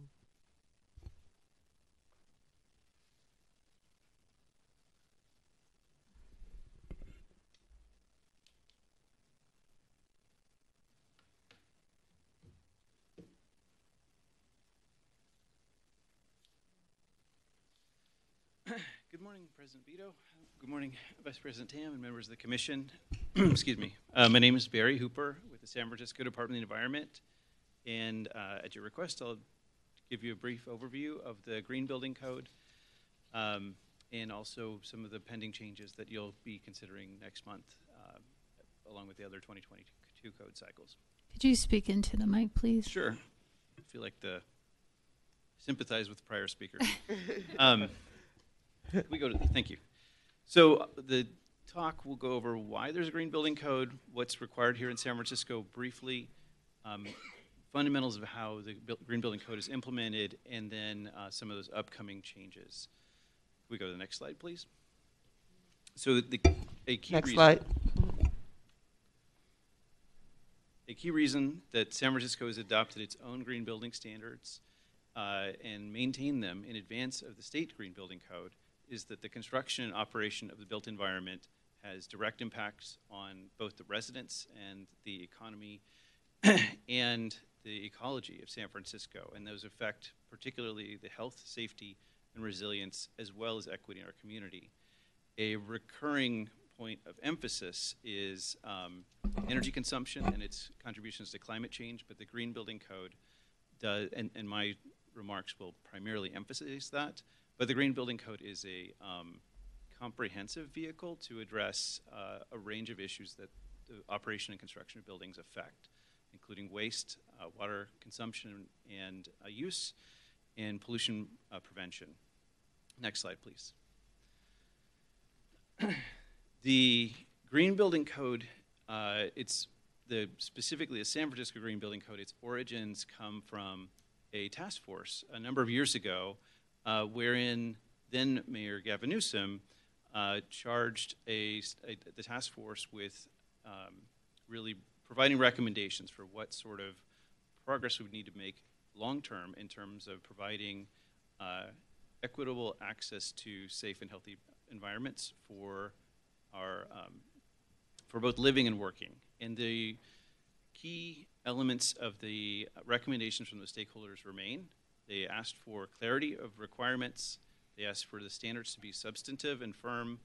They asked for there to be flexibility, recognizing that different project types, as well as different projects within a given type, have different needs and priorities, but still propose the code apply comprehensively and address those and allow some tailoring of options for compliance. Next slide, please. The code has been amended a number of times over the years, so the city's first mandatory green building requirements apply to its own buildings, and that's been a recurring theme of modifying the Environment Code requirements in Chapter 7, dictate requirements for municipal facilities, both new and existing, and typically concepts are adopted and applied and tested in municipal buildings in advance of their introduction to the broader public. In 2009, the city adopted this San Francisco Building Code, Chapter 13C, and that was the first set of green building requirements that applied to all new construction as well as most major alterations. And I'll talk about, so I'll define those terms now. So new construction is relatively straightforward. Major alterations was defined at the time in the context of that code as being a project of sufficient scope that requirements akin to or equivalent to new construction would make sense. And so specifically that means the project has a minimum project area of 25,000 square feet, a substantial modification to mechanical, electrical, and plumbing systems, and that it substantially modify the structural systems in the building. The state of California made a lot of progress in the same direction in 2011 by adopting the California Green Building Code, or CalGreen. That's Title 24, Part 11. And so from that point forward, San Francisco was amending the state's green building code rather than maintaining an independent green building code of its green building ordinance of its own. The code is amended periodically, so a couple of highlights are included on this slide. In 2016, the city adopted requirements that in new construction, the majority of newly constructed buildings in most uses would need to install either PV or living roof. And really that was based on an ethic of ensuring that the roof be put to functional use for the betterment of both the environment and citizens. In 2017, the city adopted requirements to advance and ensure newly constructed buildings as well as major alterations were ready for adoption of electric vehicle infrastructure over time. In 2020, the city began to require newly constructed buildings, or adopted an ordinance that required, as of June 2021, newly constructed buildings to be built all electric, so not to include gas consuming systems. Next slide. And so when I use that term, the San Francisco Green Building Code, that's similar to the other code amendments in San Francisco. That's the combination of the state codes, specifically Title 24, Part 11, and local amendments, and those together comprise the San Francisco Green Building Code. Next slide, please. So effectively, the code is Green Building Code is a vehicle for advancing environmental policy for the built environment that's led by and implemented by the Department of Building Inspection. But the reason I'm here speaking with you today is it's part of a long-running partnership with the Department of Environment, where we work directly together on both the development of the code itself and obtaining stakeholder input about what makes sense, what is safe, and generally, and in most amendments also, of course, consider cost very seriously. And then we also collaborate in its implementation through to regulation and to examining impacts, as well as understanding where an the unexpected issue may arise. And so in that context, it's important to think of the Green Building Code as a tool for advancing longer-term public safety and public health, as well as contributing to meeting the city's climate goals, that those in turn benefit longer-term health and safety. And so the code itself has a fair amount of detail, but just some highlights are the code regularly advances energy efficiency requirements. So you might have heard the term REACH codes. That originally referred to energy efficiency requirements stricter than the state energy code. It has sometimes been used in a little bit broader sense, but it does always include at least that one sense. San Francisco is one of 3 communities in California that's adopted energy efficiency standards stricter than the state energy code in every code cycle since 2008. The city, as I mentioned, requires all electric new construction, requires roofs to be put to productive use. We have advanced water efficiency requirements through the Green Building Code, although currently the state code has substantially caught up, and so they're equivalent.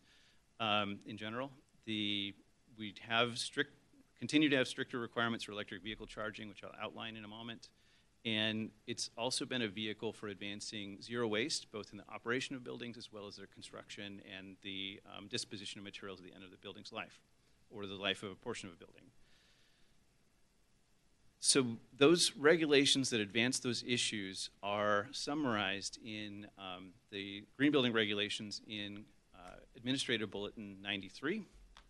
And so it both provides a vehicle for the department and applicants to have a reference to the range of requirements that apply from the Green Building Code itself, as well as San Francisco has adopted a number of requirements in the health code and other codes that are directly relevant. And so it just provides a reference to those so that the applicant can have context definitely at the outset of the project as well as through its life cycle. And I'll conclude, if we can go for one more slide, please, with just talking. I'm happy to answer questions as well as to prepare more detailed information about progress, because I know that was a question, but keeping it brief today, I'm just going to highlight one metric, and that's that if we look at the operation of buildings, all buildings citywide in San Francisco, and we compare 30 years ago to today, or the latest available data that's public is the 2019 greenhouse gas emission inventory, the operation of the built environment yields about half as much emissions, half as much carbon emissions result from operating all buildings citywide today as they did 30 years ago. And that's a substantial contributor to that has been improvements in efficiency, advanced by, of course, the underlying technology, but also the enforcement of energy standards by the Department of Building Inspection, and as well as increasing the portion of our electric supply that's provided via the grid, as well as on our rooftops, but primarily via the grid, that's generated from zero emission or renewable resources. So with that, I'll conclude. I'll give you a couple more slides, pardon me. What's changing in the upcoming code? If you go to the next slide, please. Their major themes are in the Green Building Code itself. The major area of change is that the state has rewritten its electric vehicle charging requirements. If you could, sorry, that I do have. Oh, great. So the those requirements, in a nutshell, they substantially advance many of the ideas that were first adopted here, and I'll talk about one or two of those. The Energy Code is also advancing, so the state is beginning to regulate rooftops in essentially all new construction, each of the new residential construction, as well as the most prominent types and most common types of non-residential construction. And then the state is also moving toward better support for electrification, both in new construction and in alterations of existing buildings. Key elements of that include a prescriptive requirement that at least one system be a heat pump in any newly constructed building, as well as improving the communication in the code via the state has metrics that are commonly used for performance-based compliance, so measuring how much energy your building might use compared to a similar building that prescriptively complied, and the metric is becoming, they're removing aspects of the metric that tended to discourage electrification in the past. We go to the next slide. I'll talk about a couple key terms. What does that mean for electric vehicles? The state Green Building Code is adopting the term EV capable as an explicit definition. When I use that term, this is an informal summary. The specific definition is in the code, but it's a parking stall that is prepared to accommodate installation of an EV charger in the future, so in terms of both the physical space and access to electrical infrastructure. An EV-ready parking space has a full potentially live circuit and receptacle, so all safety measures in place, and the only thing that differentiates that from a space with an EV charger is the EV charger itself, and then the last stage is where an EV charger is installed. Next slide, please. And so this table summarizes how those requirements have evolved, and you can see that for this and I'm framed this in the context of the 2022 code. So the CalGreen 2022 does differentiate between new multifamily less than 20 units and greater than 20 units. And the main difference, as you can see on the fifth row of this table, that the state is beginning to require a limited number of EV chargers to actually be installed. What San Francisco has required for a number of years has been to ensure that the electric service capacity is sufficient for simultaneous level 2 charging at 20% of parking spaces. And what that means, what that translates to, is a great deal of flexibility if you add a appropriate and safe load management system to share that level of capacity for charging vehicles at any number of spaces up to the entire building, up to all installed off-street parking spaces. And then we've had similar requirements for non-residential. Because what's before you is a carry forward, so it's simply harmonizing whatever the changes are to the state's codes with what was in place here, then since the state has enacted a few things that are stricter than what we had in place before, we're actually updating to adopt those state requirements. Happy to answer questions in detail about that, but the state's going a long way to preparing for adaptability for electric vehicles in the future, as well as to prepare for provide for charging now in newly constructed buildings. Next slide. A big difference is in terms of alterations. So the new thing is the state is beginning to require some EV infrastructure for multifamily alterations. And the state, however, has not instituted those requirements for non-residential. Next. Oh, you already did. Thank you. And so that's catching up with San Francisco. So in San Francisco, we have had requirements for major alterations. And that is a narrower trigger since 2017. Next slide. In terms of regulating rooftops, the state is beginning to prescriptively require PV on all new residential and most new non-residential construction. Those rules do consider shading, as well as shading from the building itself and equipment on it, as well as other existing structures in the area or features of the area. They do supersede local requirements. What this is in the Green Building Code here is to explicitly continue to allow living roof as a allowed use of rooftops when that living roof is constructed for compliance with the Stormwater Management Ordinance. And that is consistent with the state's intent with the energy standards, and we've discussed that with Energy Commission staff. And it's just a clarification that another way to put it is the rules have changed quite a bit, but the practical outcome is very, very similar to what it was before because the state is entering this particular space. And so just to briefly summarize, last slide, the state's moved to better support the intent of our requirements for electric vehicle charging. It's begun to require some installation of the actual chargers themselves.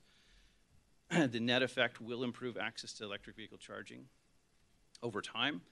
And does include some provisions to that consider the balance between electric service size and cost. And the energy standards are moving to better support electrification, particularly in new construction, but also existing buildings. Thank you for your time. Thank you.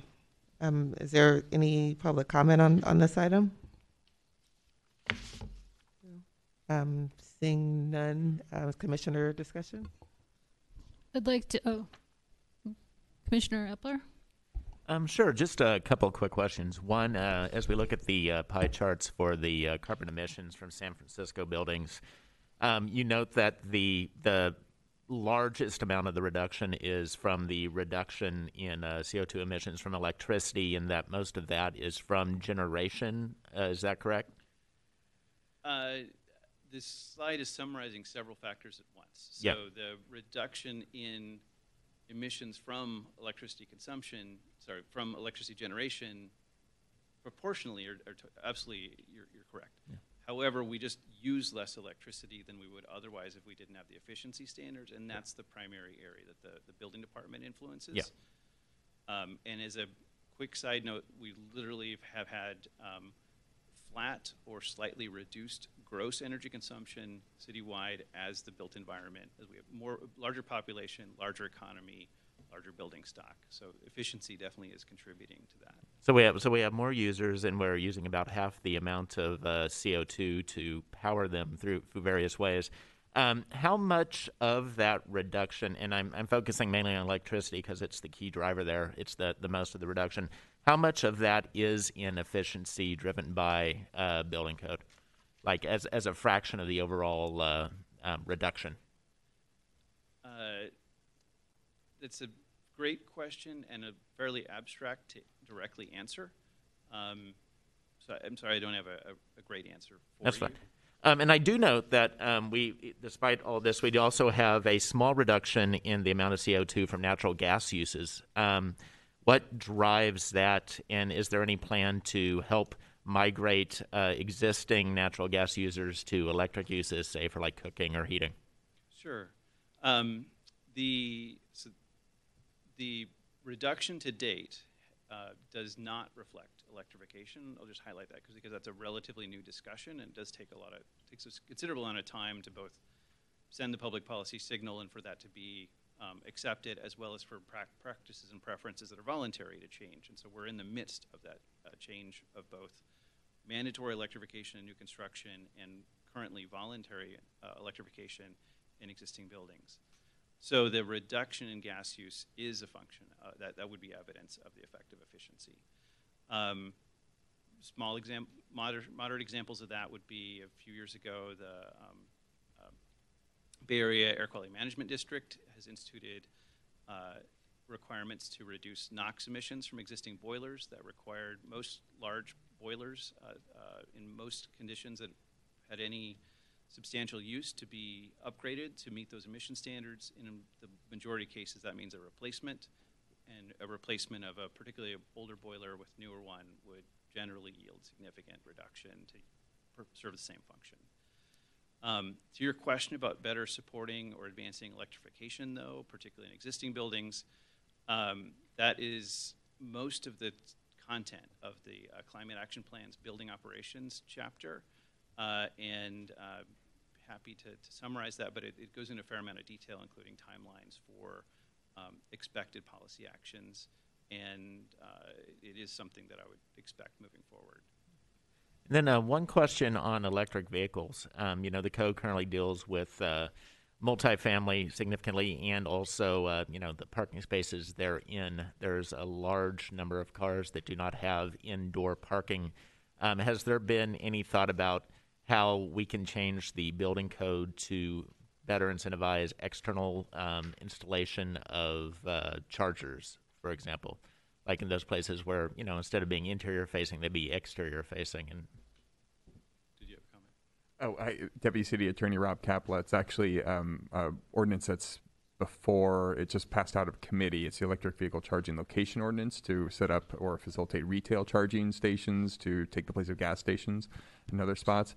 But in terms of adding just equipment or a charger to a building, that's actually regulated by state code, and it makes it as close to an ministerial process as possible. And we have special codes within our building code, within DBI's building code, not within the Green Building Code, to make that an extremely fast process to add pumps to any existing property or use. Got it. Thank you. Commissioner Chute.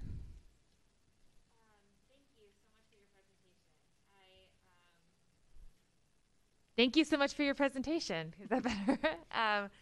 I am delighted to hear about the new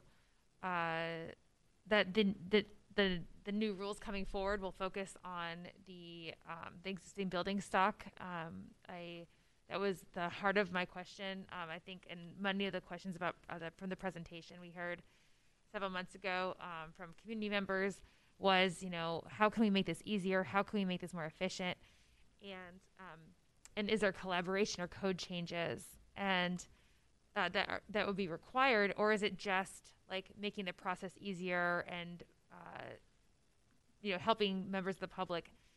Are there incentive programs? So can you speak a little bit? I have a couple other questions, but this is, I think a big one. Like, can you speak to some of? I know you can't speak to everything that's going to happen, but can you kind of give us an idea of what, where is this? What can we expect from that that plan moving forward around, is it around incentivizing? Is it around education? Are there examples for existing housing stock? It's a fantastic question. Yes. The Climate Action Plan, particularly the Building Operations chapter, is the product of a multi-year public engagement process, particularly for residential stock, centering equity and just transition.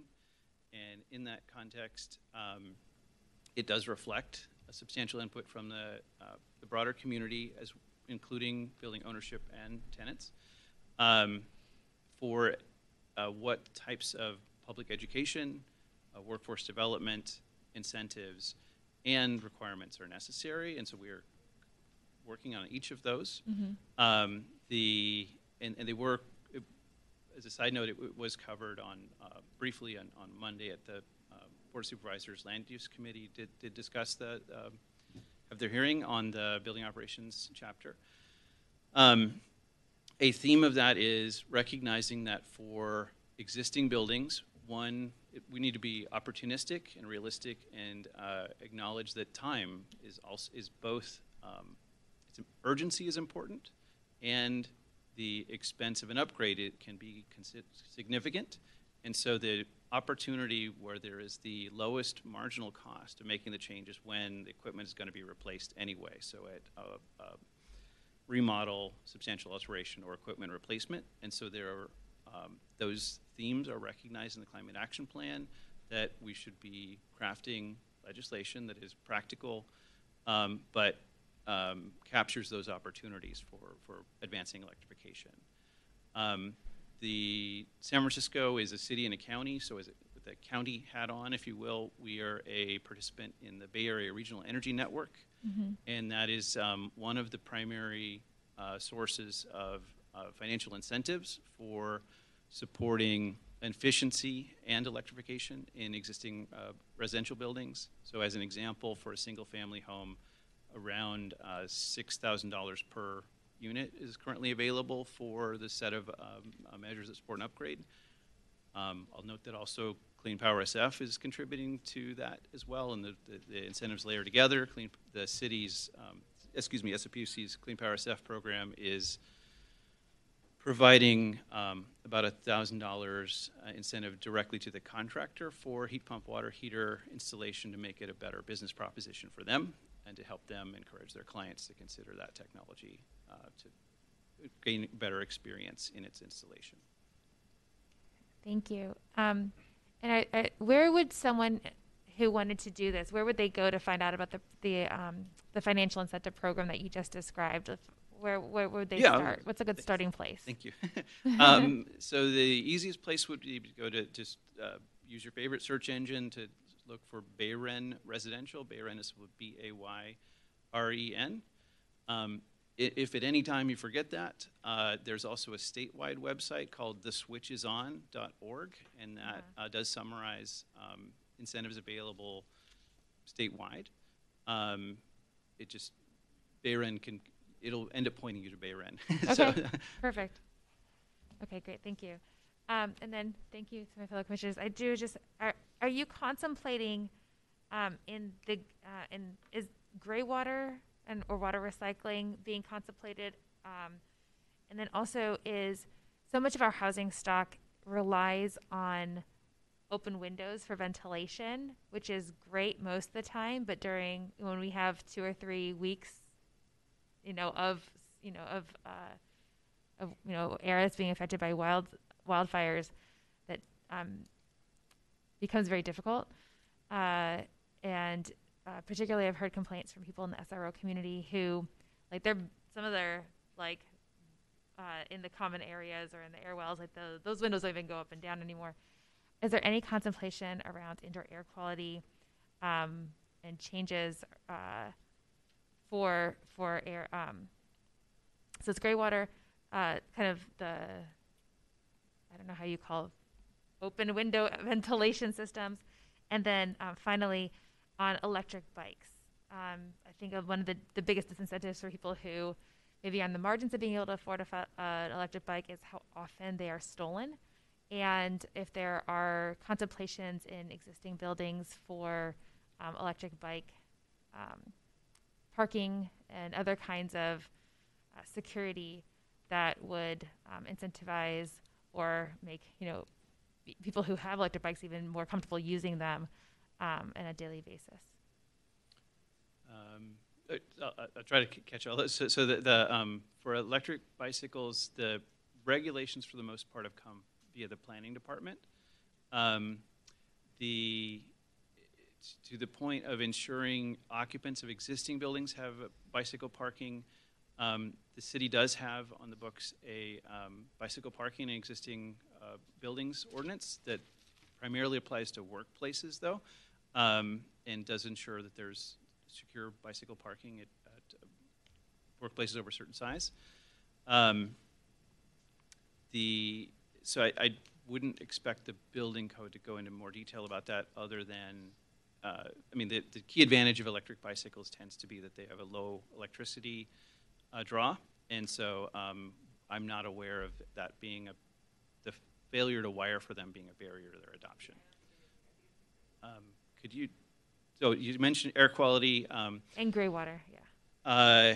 For air quality, particularly, I personally expect that voluntary adoption of heat pumps is, and potentially also when it is appropriate, mandatory or incentive supported adoption of heat pumps will continue to accelerate if we continue to have the air quality events that we've experienced a number of times in recent years, and we should have every reason to expect this year.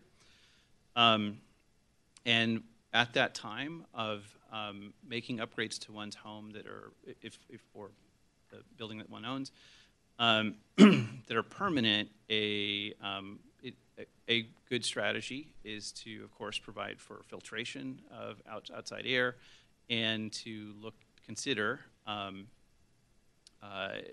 despite the relative mildness of our climate, air conditioning will become more common, and when you're replacing your heating system or upgrading specifically to provide filtered air, those are good times to consider whether a heat pump for space conditioning is the best solution. And then for gray water, water policy is primarily advanced by the San Francisco Public Utilities Commission. We do have a non-potable water reuse ordinance for large buildings, and it's currently proposed for, you could help me, Rob, but is either proposed for amendment or has been amended to apply to smaller newly constructed buildings, I think down to 100,000 square feet. For individual homes, there are informational resources that are available, but it's a matter of significant care for public health as well as the plumbing department, because one occupant of a home may be very proficient at operating such a system, and the next may not. And so there is a fair amount of scrutiny that goes into adopting individual residential systems. Deputy City Attorney Rob Capel, I think Barry has a better sense of this, but at least in terms of our purple water, gray water system recycling, there is complicated even for large buildings with the California Plumbing Code. So there are it's one of the areas where we have some frustrations with the state codes, and hopefully I haven't seen if the 2022 Plumbing Code will be better for that, but there is, within the city, we do have gray water recycling provisions for those certain buildings, but certainly small residential is very hard.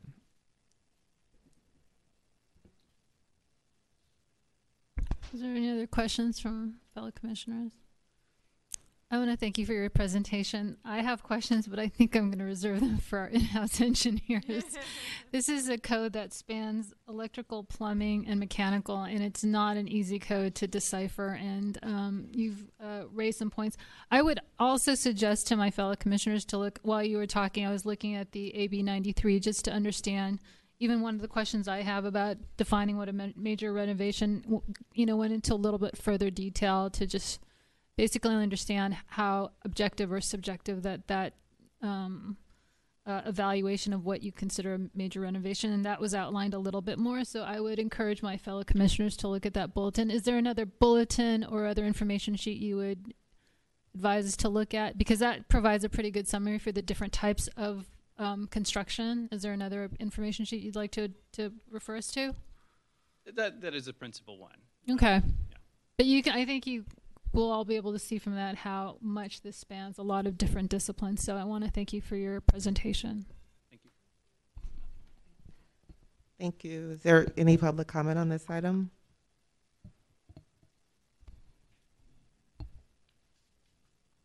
Okay, no public comment. Okay, item 9, update on the soft story compliance rates.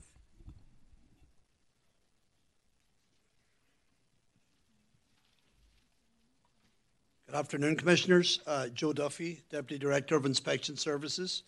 I'd like to give you an update today on our mandatory soft story retrofit program. We last presented on this, I believe, in February earlier this year, and I just want to give you a sort of a progress report on our enforcement efforts in the last few months. I'll just go over the program briefly. The mandatory soft story retrofit program was created by ordinance in 2013. It applies to the wood frame buildings of 3 or more stories or 2 stories over a basement or underfloor area that have any portion extending above the grade, similar to the building in the slide. Containing 5 or more residential dwelling units where the permit to construct was applied for prior to January the 1st, 1978, and where the building has not yet been seismically strengthened. Next slide.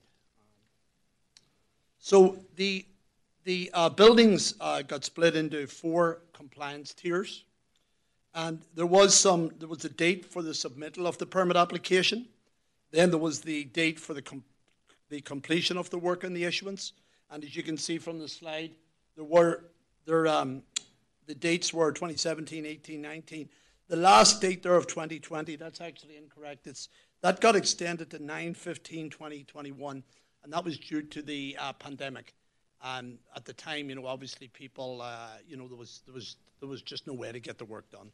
So, with people at home and there was a shutdown in construction, all sorts of things that we're still dealing with. Not as much, but we're still dealing with some of them. So,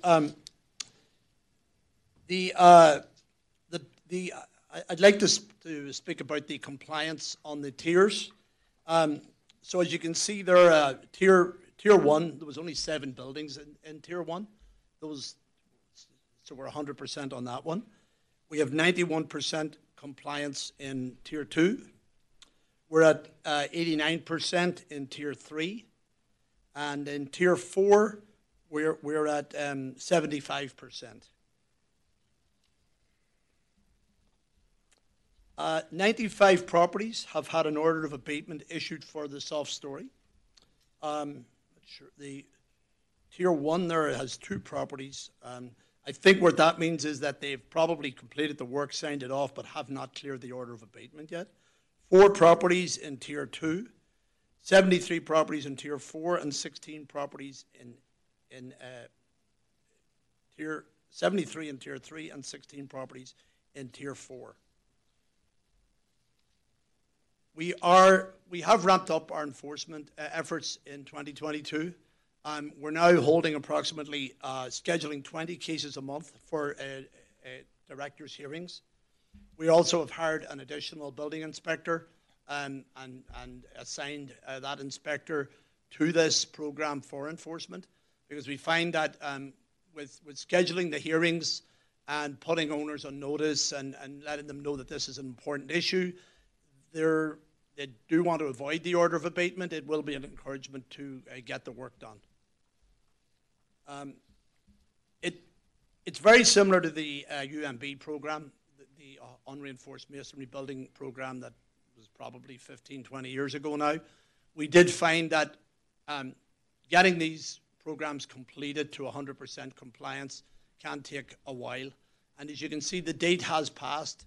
And as I say, we are finding that most people have their permits filed and issued. One of the things that I'm finding is that a lot of people tied the soft story work into an ADU project. So they didn't want to do the seismic work and then do the ADU. You want to do them together. So while waiting maybe for an ADU project or on just the timing of that, they are going to do the soft story and that project at the one time. But we are, as I say, continuing to pursue our enforcement. And I'm available for any questions on this topic. Can we quickly define the tiers?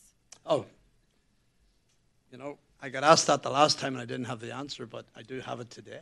I think it was Commissioner Repler that asked me that. So, so yeah, of course, no problem. The Tier 1 buildings are buildings that contain a Group A, E, R21, R3, or R4 occupancy on any story. So that would be an assembly, occupancy, and educational one, and some of the residential occupancies. The Tier 2 buildings were containing 15 or more dwelling units, except for buildings assigned to Tier 1 or Tier 4. Tier 3 buildings were buildings not falling within the definition of another tier. And then the Tier 4 buildings were buildings that contain a Group B or M occupancy, that's an office or a retail occupancy on the first story or in a basement of an underfloor area that is any portion extending above grade, and buildings that are not mapped in liquefaction zones except for buildings assigned to Tier 1. So those are the 4 different types of, that's the way it got tiered per the ordinance. Thank you. Any other comments from any other commissioners? No. Wonderful. I do. Oh, Actually, yeah, sorry. Oh, yeah, I did. Sorry, I don't have my screen. That's all right. So we still have a significant backlog for abatement, whether it's through an order thereof or through a director's hearing or through their compliance with the law. First of all, with respect to the cases that are going to director's hearings, how are they being selected? Are they kind of like the first to be in noncompliance, first up for a hearing, or how are you working through that log? That's a very good question, Commissioner Repler. I don't have it. I believe they're just coming. They're working through the tiers, because the deadlines were dictated by the dates. So those ones further away from the Tier 1s, Tier 2, Tier 3, Tier 4. So that's the way they're being done, I believe. Sure.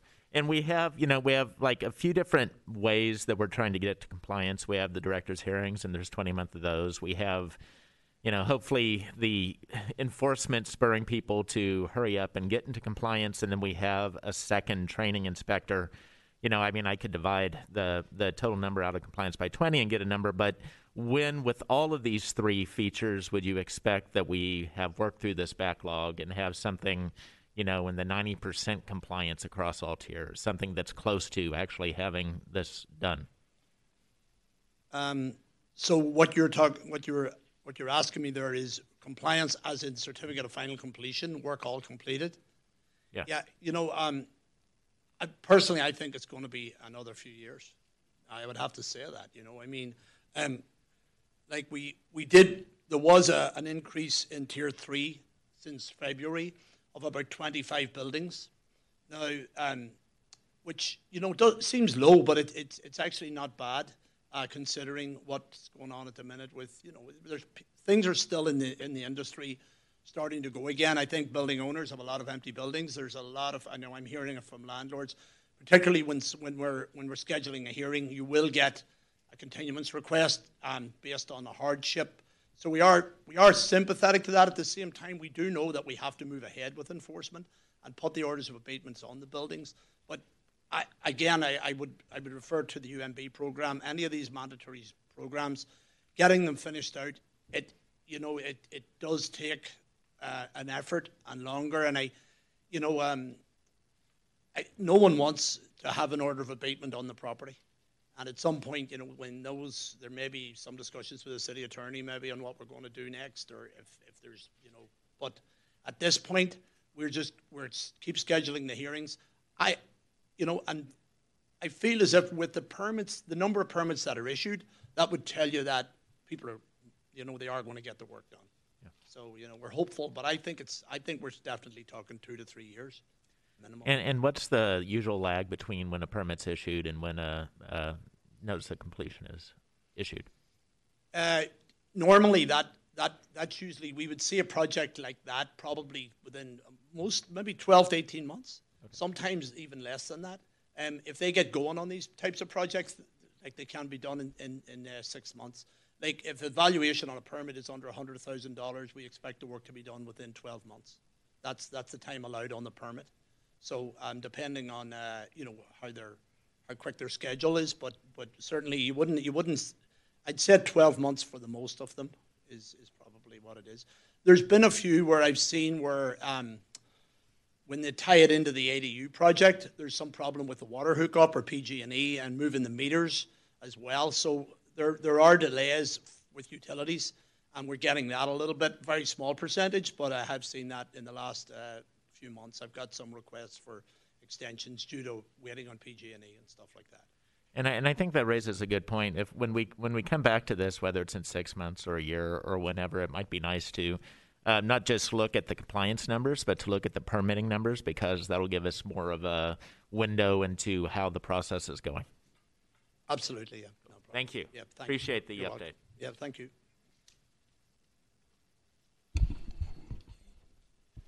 No further comments? Okay, thank you. Is there public comment on this item?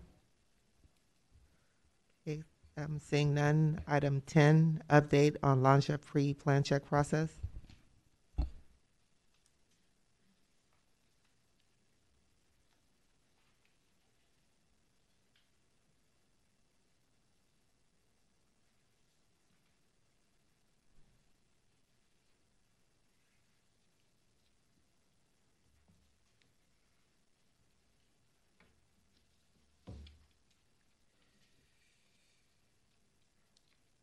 Good afternoon again.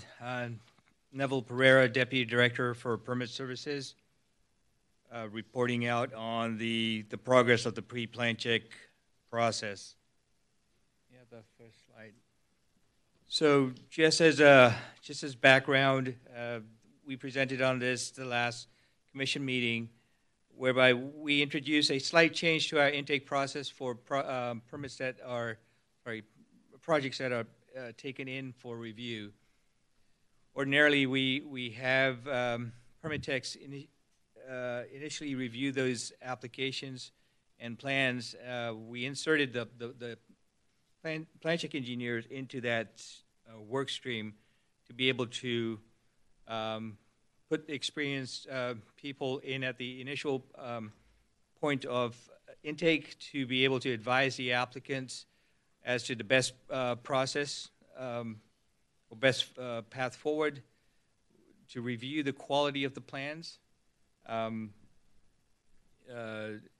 the intake process, to make sure that they were not only of good quality, but they were complete, so that we could offer the applicant a thorough review the first time, thereby possibly reducing the number of subsequent reviews and expediting the process. And then also to assign a tier, a level of effort, if you were, the easier projects that were marginally over the threshold of a counter check would be assigned a tier 2, some middle tier, tier 3 projects that were in and about a 4 to 8 hour time for review, and then any project that was beyond 8 hours to be able to assign that a tier 4 level of effort. And so, can I get the next slide, please? Prior to the July implementation on June 29th, we had a webinar in and amongst other communications methods to alert the applicants and our constituents of the change in the process. It was very well attended, about 220 attendees, and we took about 13 questions in the actual webinar itself, and had subsequent questions emailed to us, and also meeting people physically on the second floor, people I've never met before, but who attended the webinar and come up to me and offer additional recommendations, suggestions, and/or questions about the process. In all, since the July implementation, nobody I know, and it's definitely not myself, has heard anything negative about the program so far. And the recording is on our website. if you weren't there, and for people that want to know more about the program. Next slide, please. Okay, so at the time of this report presented to you, we had taken in approximately 41 projects that were new in through the process. About a third of those projects were returned back to the applicants that didn't quite meet that first cut. They were either, they weren't up to the quality we would expect for our initial review, or they were missing parts of the documentation.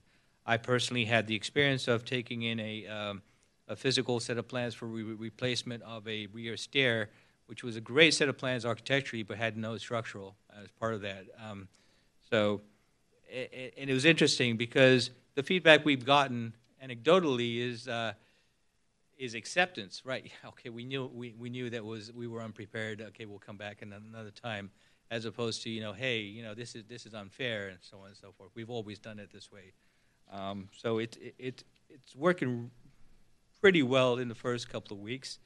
And our review time is anticipated in around 10 to 15 minutes for each project. So we're not impacting the applicant, especially those people that come in physically in person. Our 2 checklists are now posted on the website. They have been prior to our July implementation. And we're in the process of refining that. The checklists themselves are fairly well thought through. We're just looking at ways to make our internal process of going through these checklists, implementing check boxes, electronic means of putting out comments in as efficiently as possible and returning it back to the applicant within about 24 hours of their submittal. So it's a pretty good turnaround, non-impactful for the our current process, I would say. I do want to add the anecdote. One of the questions was, this just seems another way of introducing plan check corrections at an early stage of the process, and that's not what it is. It has really been a brief, back and forth, and I'd say virtually all of the projects, in fact, I would say all of the projects complied with our comments on the subsequent submittal. So nobody has gone back and forth multiple times at this stage. Next slide, please. Just a quick summary of the breakdown of the 41 projects that we took. Most of them were level 2. These are projects between 1 and 4 hours. Between 2 and 4 hours of work. So these are projects that would anticipate an over-the-counter review, but are not. And so most of those, 36 of them, are that level. And as Assistant Director Gasparic mentioned earlier on, these projects will be moving through our system a lot quicker once we get into the rhythm of things. And then 2 level 3 projects and 3 level 4. Ordinarily, I would expect to see a staggered or a diminishing number. Highest quantity in level 2, lesser in level 3, and a lot less in level 4. It's starting to shape up that way, but there's a slight difference there. Next slide. Our next steps to identify the most common types of errors and publish that to the public to let them know. Not only do you have your checklist, but this is what we're experiencing in the first couple of weeks of the program. And then, not too far in the distant future, we can anticipate just stop monitoring those, because people should start to get familiar with the type of screening that we're doing. We want to incorporate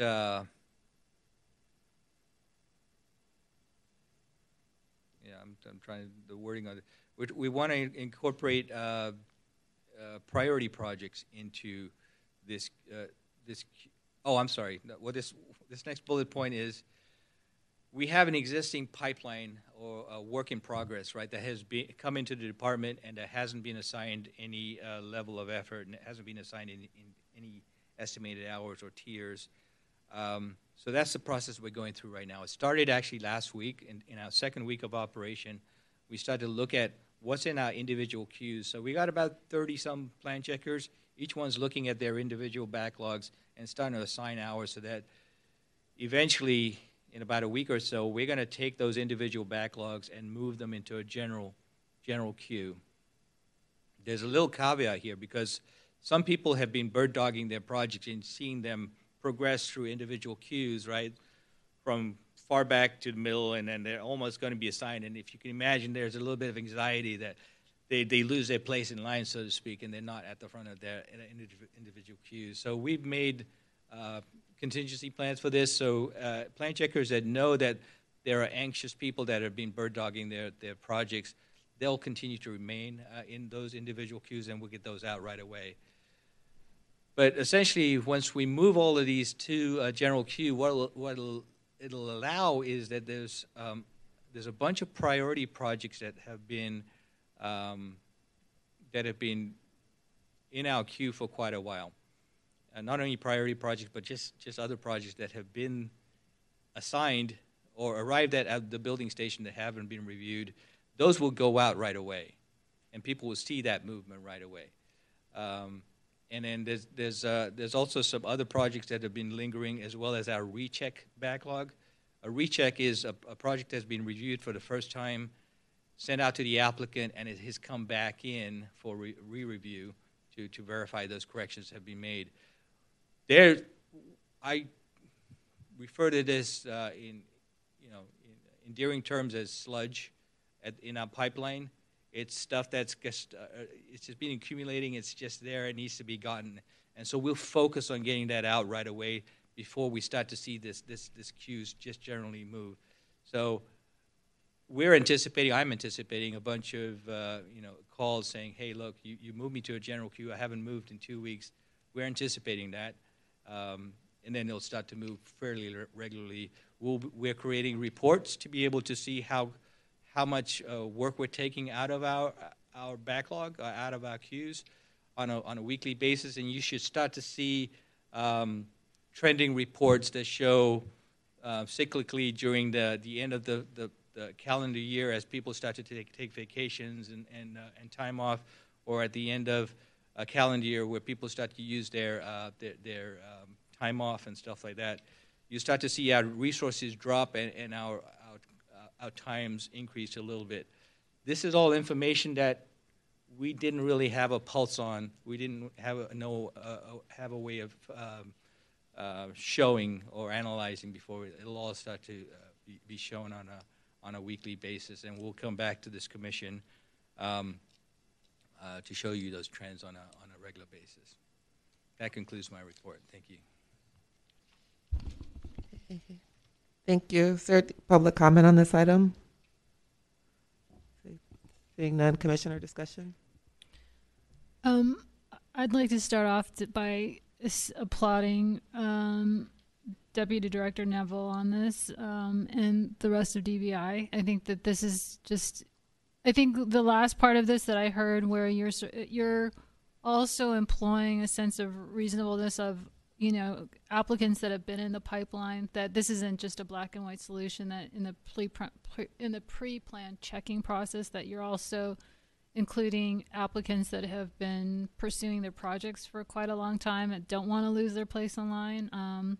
And I identify with those people quite well. So I'm really pleased at the reasonable and approach that you've taken to this, like in a very holistic sense. So thank you.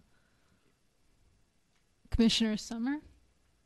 I agree. Thank you so much. This is really cool. I think a lot of this sounds like it'll be really helpful. I'm surprised that you've had no pushback and people have been amenable so far.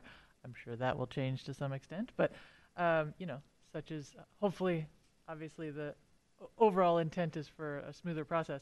I was curious about two sort of minor things.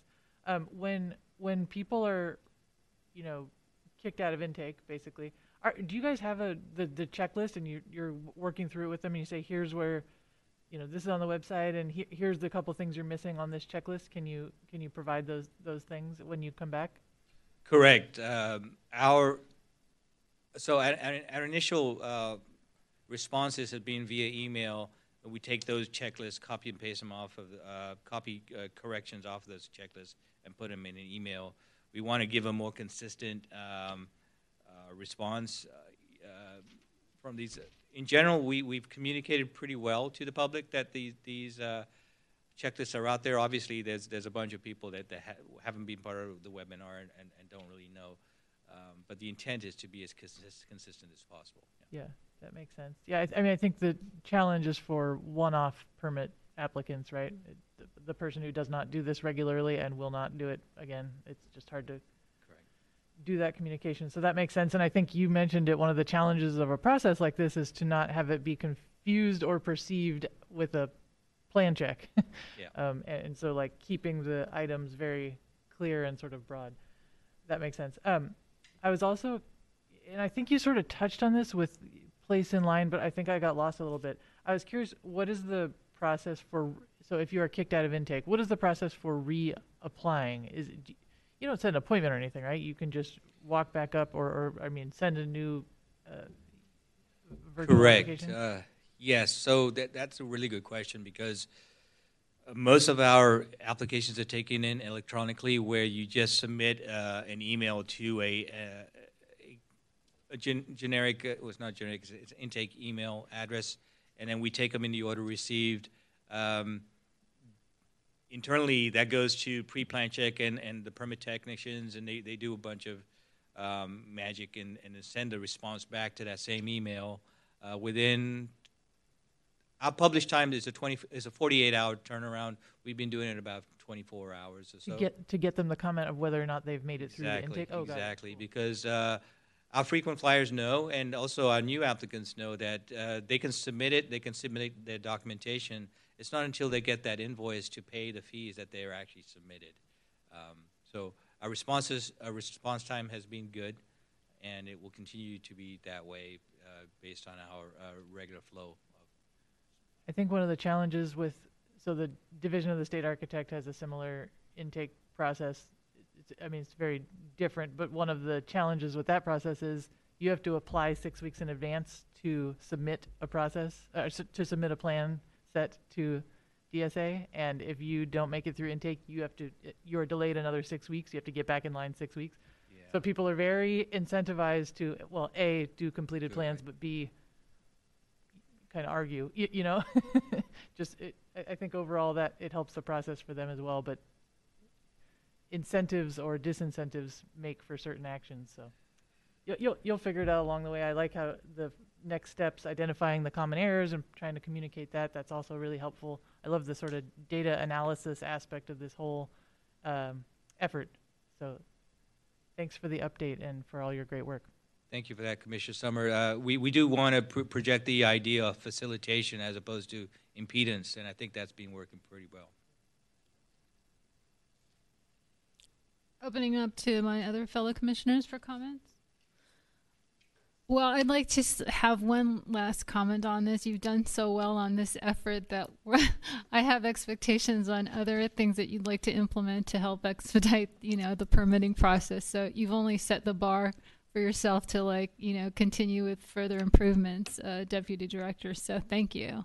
Thank you very much, President Bito. Thank you. We're on to item 11, Commissioners' Questions and Matters. Inquiries to staff, 11A. At this time, commissioners may make inquiries to staff regarding various documents, policies, practices, and procedures which are of interest to the commission. I'm not sure if my question is for 11A or B. But is it an agenda item or a question that you're asking staff? Well, I have questions about, and it's probably more. It's combined. It's a question that's combining both A and B. It's a question to staff that could potentially be on agenda. I guess I'll just read item B as well, and then wherever it falls. So I'm going to read item B, future meetings and agendas. At this time, the commission may discuss and take action to set the date of a special meeting and or determine those items that could be placed on the agenda of the next meeting and other future meetings of the Building Inspection Commission. The next meeting, if we meet in August, would be on August 17th. I guess my question is to Assistant Director Gasparek. I guess I know that the department is looking at a fee study, just understanding the timeline of that, and for the commission, and also an understanding when that fee study is complete, how they're created for projects, small, medium, the different tiers of projects that I think we're now using as a category with all the 4 categories. So that's one question on the fee study and what the timeline is. And then updates on other studies and the timeline on that so that we can track that as a commission and some expectation, and also to be able to do our homework, like when that study comes in, when we would appropriately agendize those so that we can talk about those or ask questions that are after we've done our homework. Regarding the fee study, that process is going to be managed by our Deputy Director for Finance and Administration, who we haven't hired yet. So it's hard for me to provide a timeline for that right now until that person's on board, and we can consult with that person on what the timing would be. We do anticipate that we will probably engage the Controller's Office. They have a unit called City Performance, where they help departments with projects such as a fee study. So we do anticipate engaging them for help in setting up this fee study and implementing it. The second question you had was about other studies. I didn't quite understand what. Well, I think we talked about the Gartner report that you were looking at for some of the permitting systems, like the. Yes. Oh, okay. So sorry.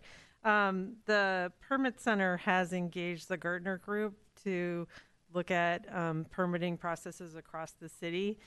That engagement began last month, and we, members of our team, met with the Gartner Group representatives to talk about the DVI portion of the process, but that is being managed by the Permit Center. But they are looking at it holistically, all the departments involved in permitting, and how we can all work together better and utilize technology better. Okay.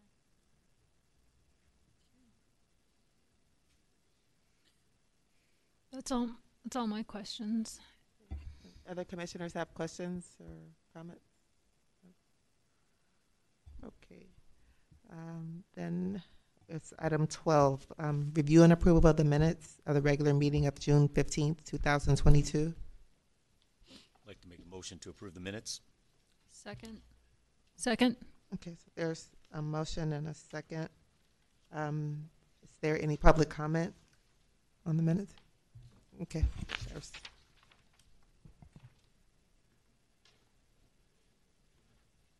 Okay. Caller, you're muted. Yeah, my name is Francisco da Costa, and I have something very serious to tell you, commissioners. From March, somebody has been burning condominiums up on the hill at Hunters Point, near Ingalls and Oakdale. I waited for some time, spoke to the inspector at the building inspection, and there's nothing being done, and this is a shame. They're targeting mostly black women who have children, and once the unit is burned, they have the audacity to tell a woman who's traumatized to go back into their apartment. And you commissioners should know what is going on. This is not one condominium or two, but about 4 or 5. And this started in March. This is July. I'm asking you to look deep into this. We must not do this to anybody, much less women with children. And why this is happening, I do not know. The other thing is, whoever is doing this is reporting to the fire department exactly where the fires are. So the fire department knows about this. People have protested. People have gone to the site and done nothing. So is this what our cities come to? Where there is no empathy? There's a big difference between empathy and compassion. Empathy is doing something about it. So I've been listening to this committee. I've spoken before, but I want you to do something about the situation on a war footing. Thank you very much. Any other? Okay. No other comments. Okay, so there was a motion and a second to approve the minutes. Are all commissioners in favor? Aye. Any opposed? Aye. Okay, thank you. And our next item is adjournment. Motion to adjourn. So moved. Second? Second. Aye. Okay. All right. All commissioners in favor? Yes. Aye. Aye. Aye. Okay, we are now adjourned. It is 12:44 p.m.